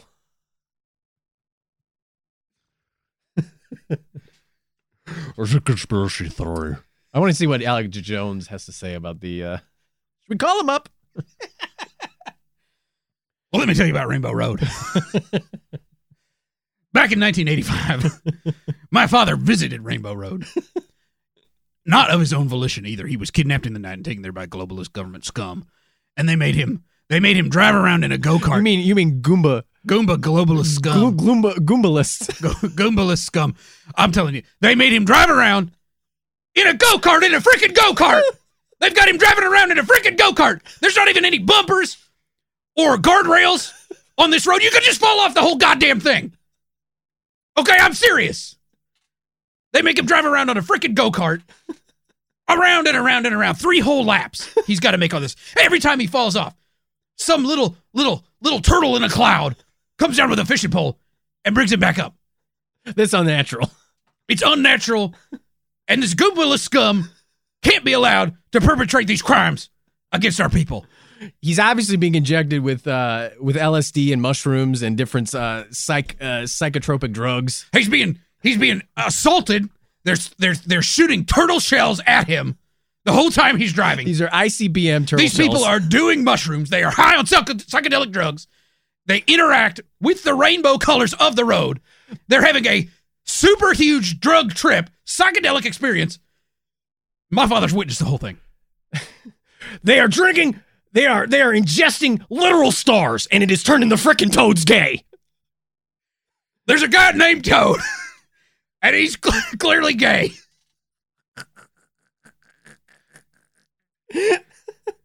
I looked up drawings of him on the internet, and he's always sucking penis.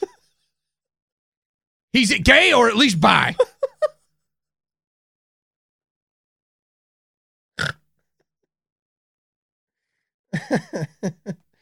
Yoshi's cool, though. God damn, it would be cool to ride a dinosaur. Yeah. Dinosaur with a huge tongue. Shits out eggs. Dinosaur with a huge tongue that lays eggs. Eats fruit. Literally, you're ride or die. Because you jump off of him and he dies to let you live. Yoshi, folks, Yoshi is the Jesus Christ of the Super Mario universe. He died so you could live. That's true.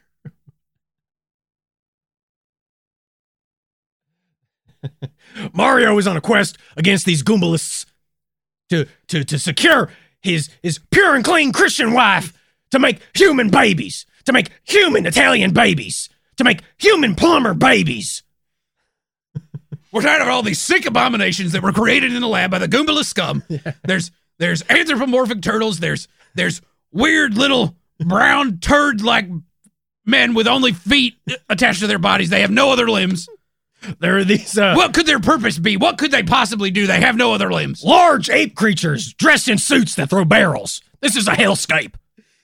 I promise you.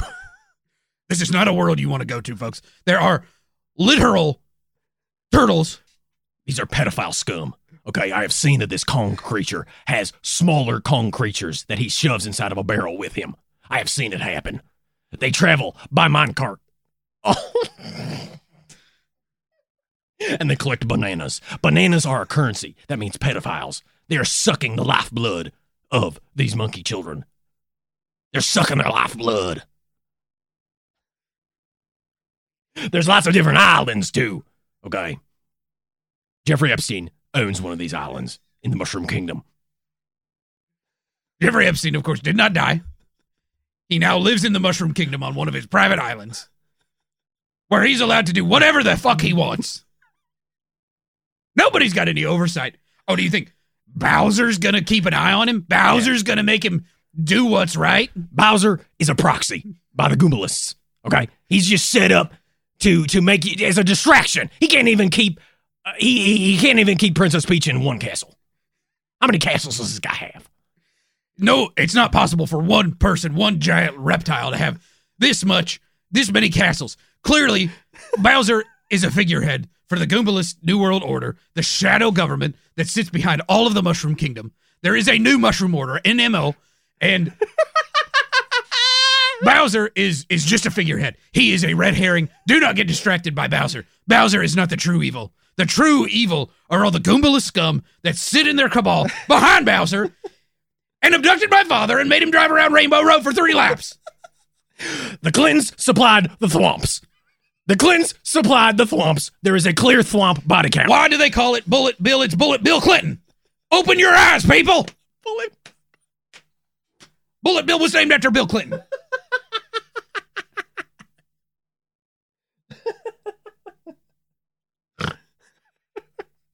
Wow, well, I'm glad we checked in with Alex Jones on what he thinks about Rainbow Road. always a good touch point. Oh my God! Well, Andy, Wow, that was a lot of information on Harp. Thank you, Alex Jones.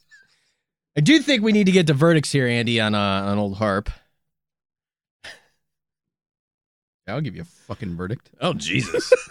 Goodness gracious! I'm curious to know what you think. I think I know where you're going to go, but I can never tell with you. Yeah, I think you know where I'm going to go to, and I think I'm going to surprise you a little bit. Okay. But I'm always surprising.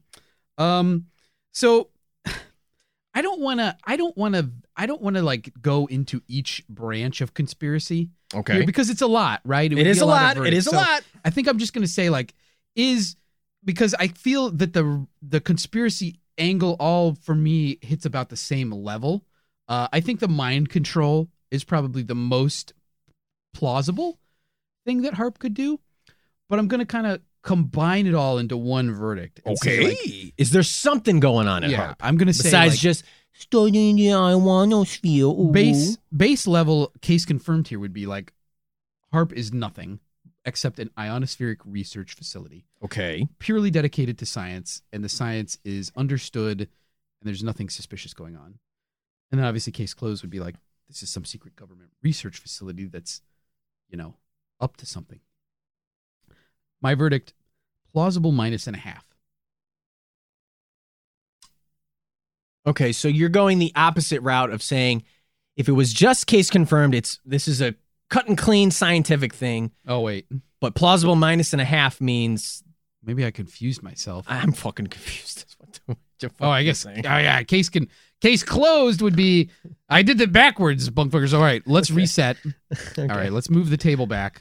We'll put the chairs around it again. We're resetting here, bunkfuckers. All right. So case closed. Yeah. Is that Harp is just straight ahead.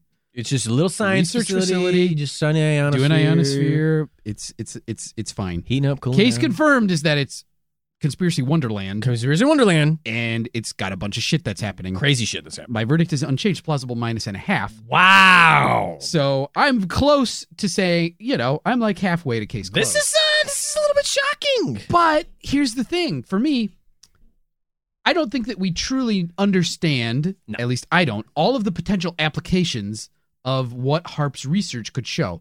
Do I think that people there have the intention of mind controlling and controlling the weather? No. Do I think that some of their research could be used to further that? Potentially. Yeah. Do I think that the military may have engaged in those sorts of research? Potentially. I kind of feel like the military was more interested in communicating with military assets.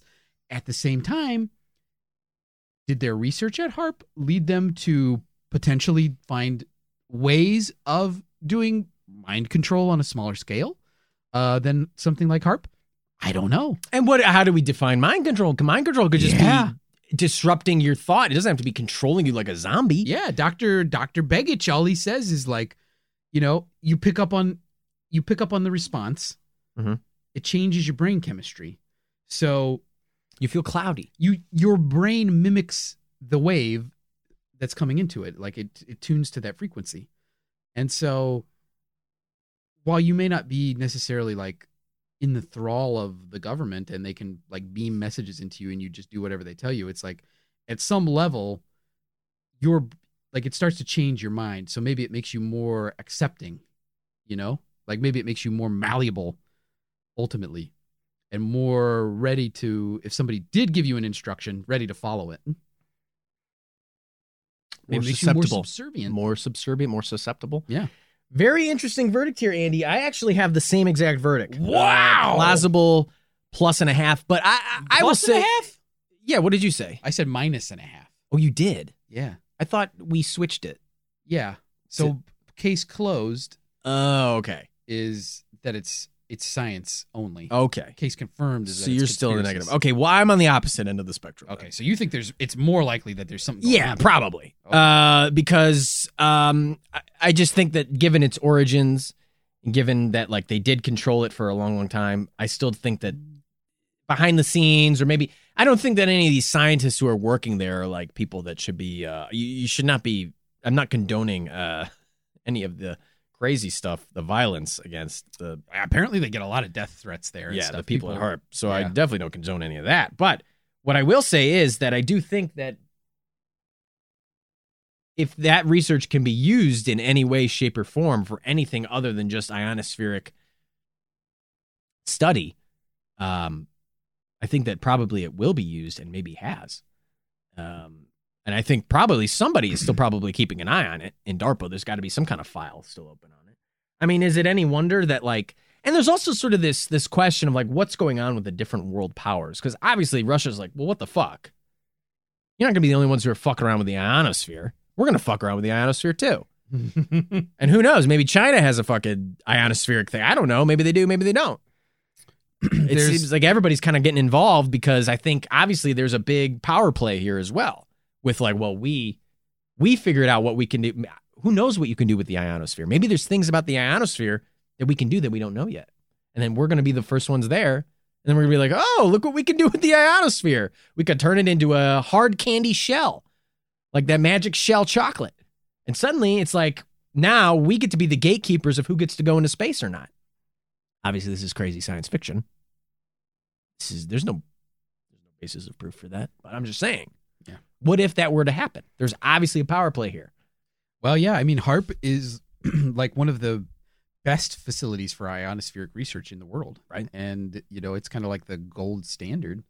So a lot of other countries now have their own HARP-like facilities, especially in places like Scandinavian countries, like Sweden, Norway, and Finland, of course. Very similar. So cold.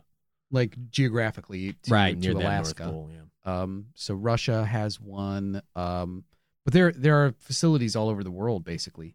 So, and like networks of facilities too, where it's, it's not just this facility standalone for this country. It's like they help communicate and they can coordinate across. So yeah, there is, I think there is some aspect of geopolitical, it's like they don't want the U.S. to be the only ones with the science because obviously they know, other people know that it's like, oh, well, like Russia knows like, oh, USA is not going to give us all this science. Oh. Especially for a military facility. Right. They have way more opportunity now that it's run by, that the operations are taken over by an institution of higher education. Right. Where they will probably have scientists who will want to publish their findings and like research and stuff. So it's probably more open now than it was at its outset. Yeah, and my verdict is mostly based on like its origins and yeah. Do I actually think that the actual facility or the people running it doing any of that wild stuff? No, they're not controlling the weather. Mm-hmm. I don't believe that. That's case closed. I don't think that it has anything to do with UFOs or the fucking salt layers or beams. Mm-hmm. That shit's case closed. But I mean, it is the perfect boogeyman. We didn't even talk about how it shoots out radio waves that you can pick up on an actual radio. Oh, and yeah. it makes like these weird pinging noises, like yeah. Sounds like the bunker alarm a little bit, you know? Yeah. HARP should be the new Tech Bunker Alarm 3000. But yeah, there's in some of the research, I forget which thing exactly, but you can listen to. It's like half an hour, I think, of HARP transmissions. And we encourage that you do. It definitely will not make you want to rip your hair out. Yeah, it's definitely like obnoxious. Like it's not, yeah, it's almost as obnoxious as this. Yeah, I mean, if you made it to this point, yeah, I think you could probably stand 30 minutes of HARP. But that's just the thing is I think that at the end of the day, if DARPA or any of these other kind of agencies can figure out a way to use whatever they Like I feel like they're still keeping tabs on it, even though they're not involved anymore. Mm-hmm. Maybe not. That's why I'm only plausible plus and a half. So Wow. Okay. Bunk Funkers, those are our verdicts. Let us know what you think. Use the hashtag. What would be a good hashtag for today's episode? I'm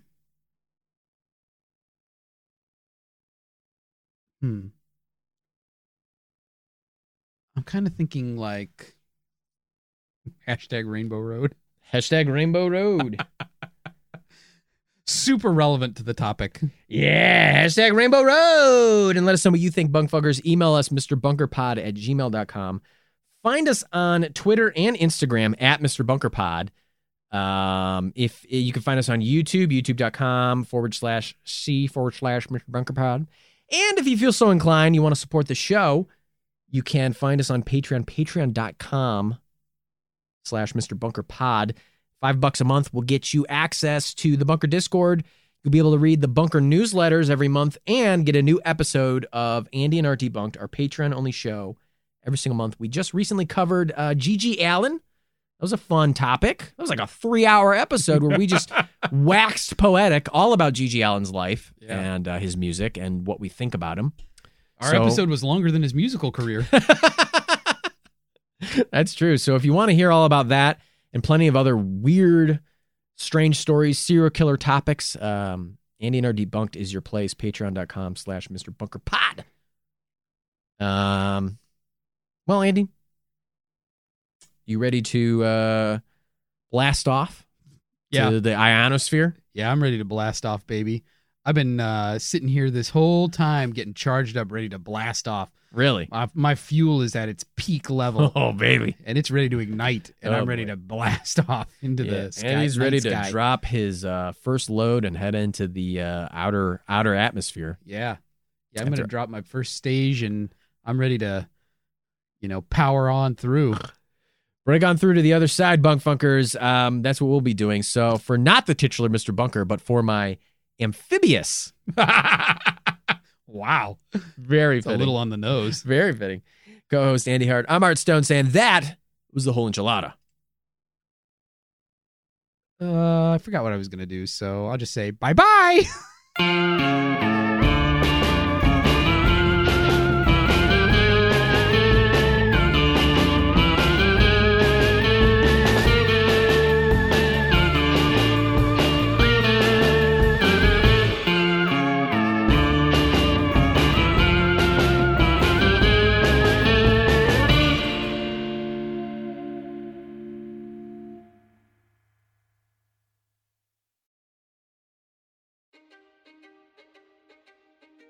History is complicated. The story of human progress is long, messy, and riddled with controversies big and small. On Conflicted, we dive headfirst into history's most infamous events and contentious figures. We try and untangle the good from the bad, the fact from the fiction, and the monsters from the misunderstood. Was Genghis Khan a murderous butcher or a civic pioneer? Did the Allied powers go too far in firebombing the German city of Dresden at the twilight of World War II? And how did the Marquis de Sade acquire such a sinister reputation? And was any of it true? These are just a few of the tough questions we wrestle with and investigate on Conflicted. So if you love history or just enjoy a good story, please join me, your host, Zach Cornwell, for a fascinating new topic each and every month. Conflicted, a history podcast, is available on Spotify, Apple, or wherever else you get your podcasts. I hope to see you soon.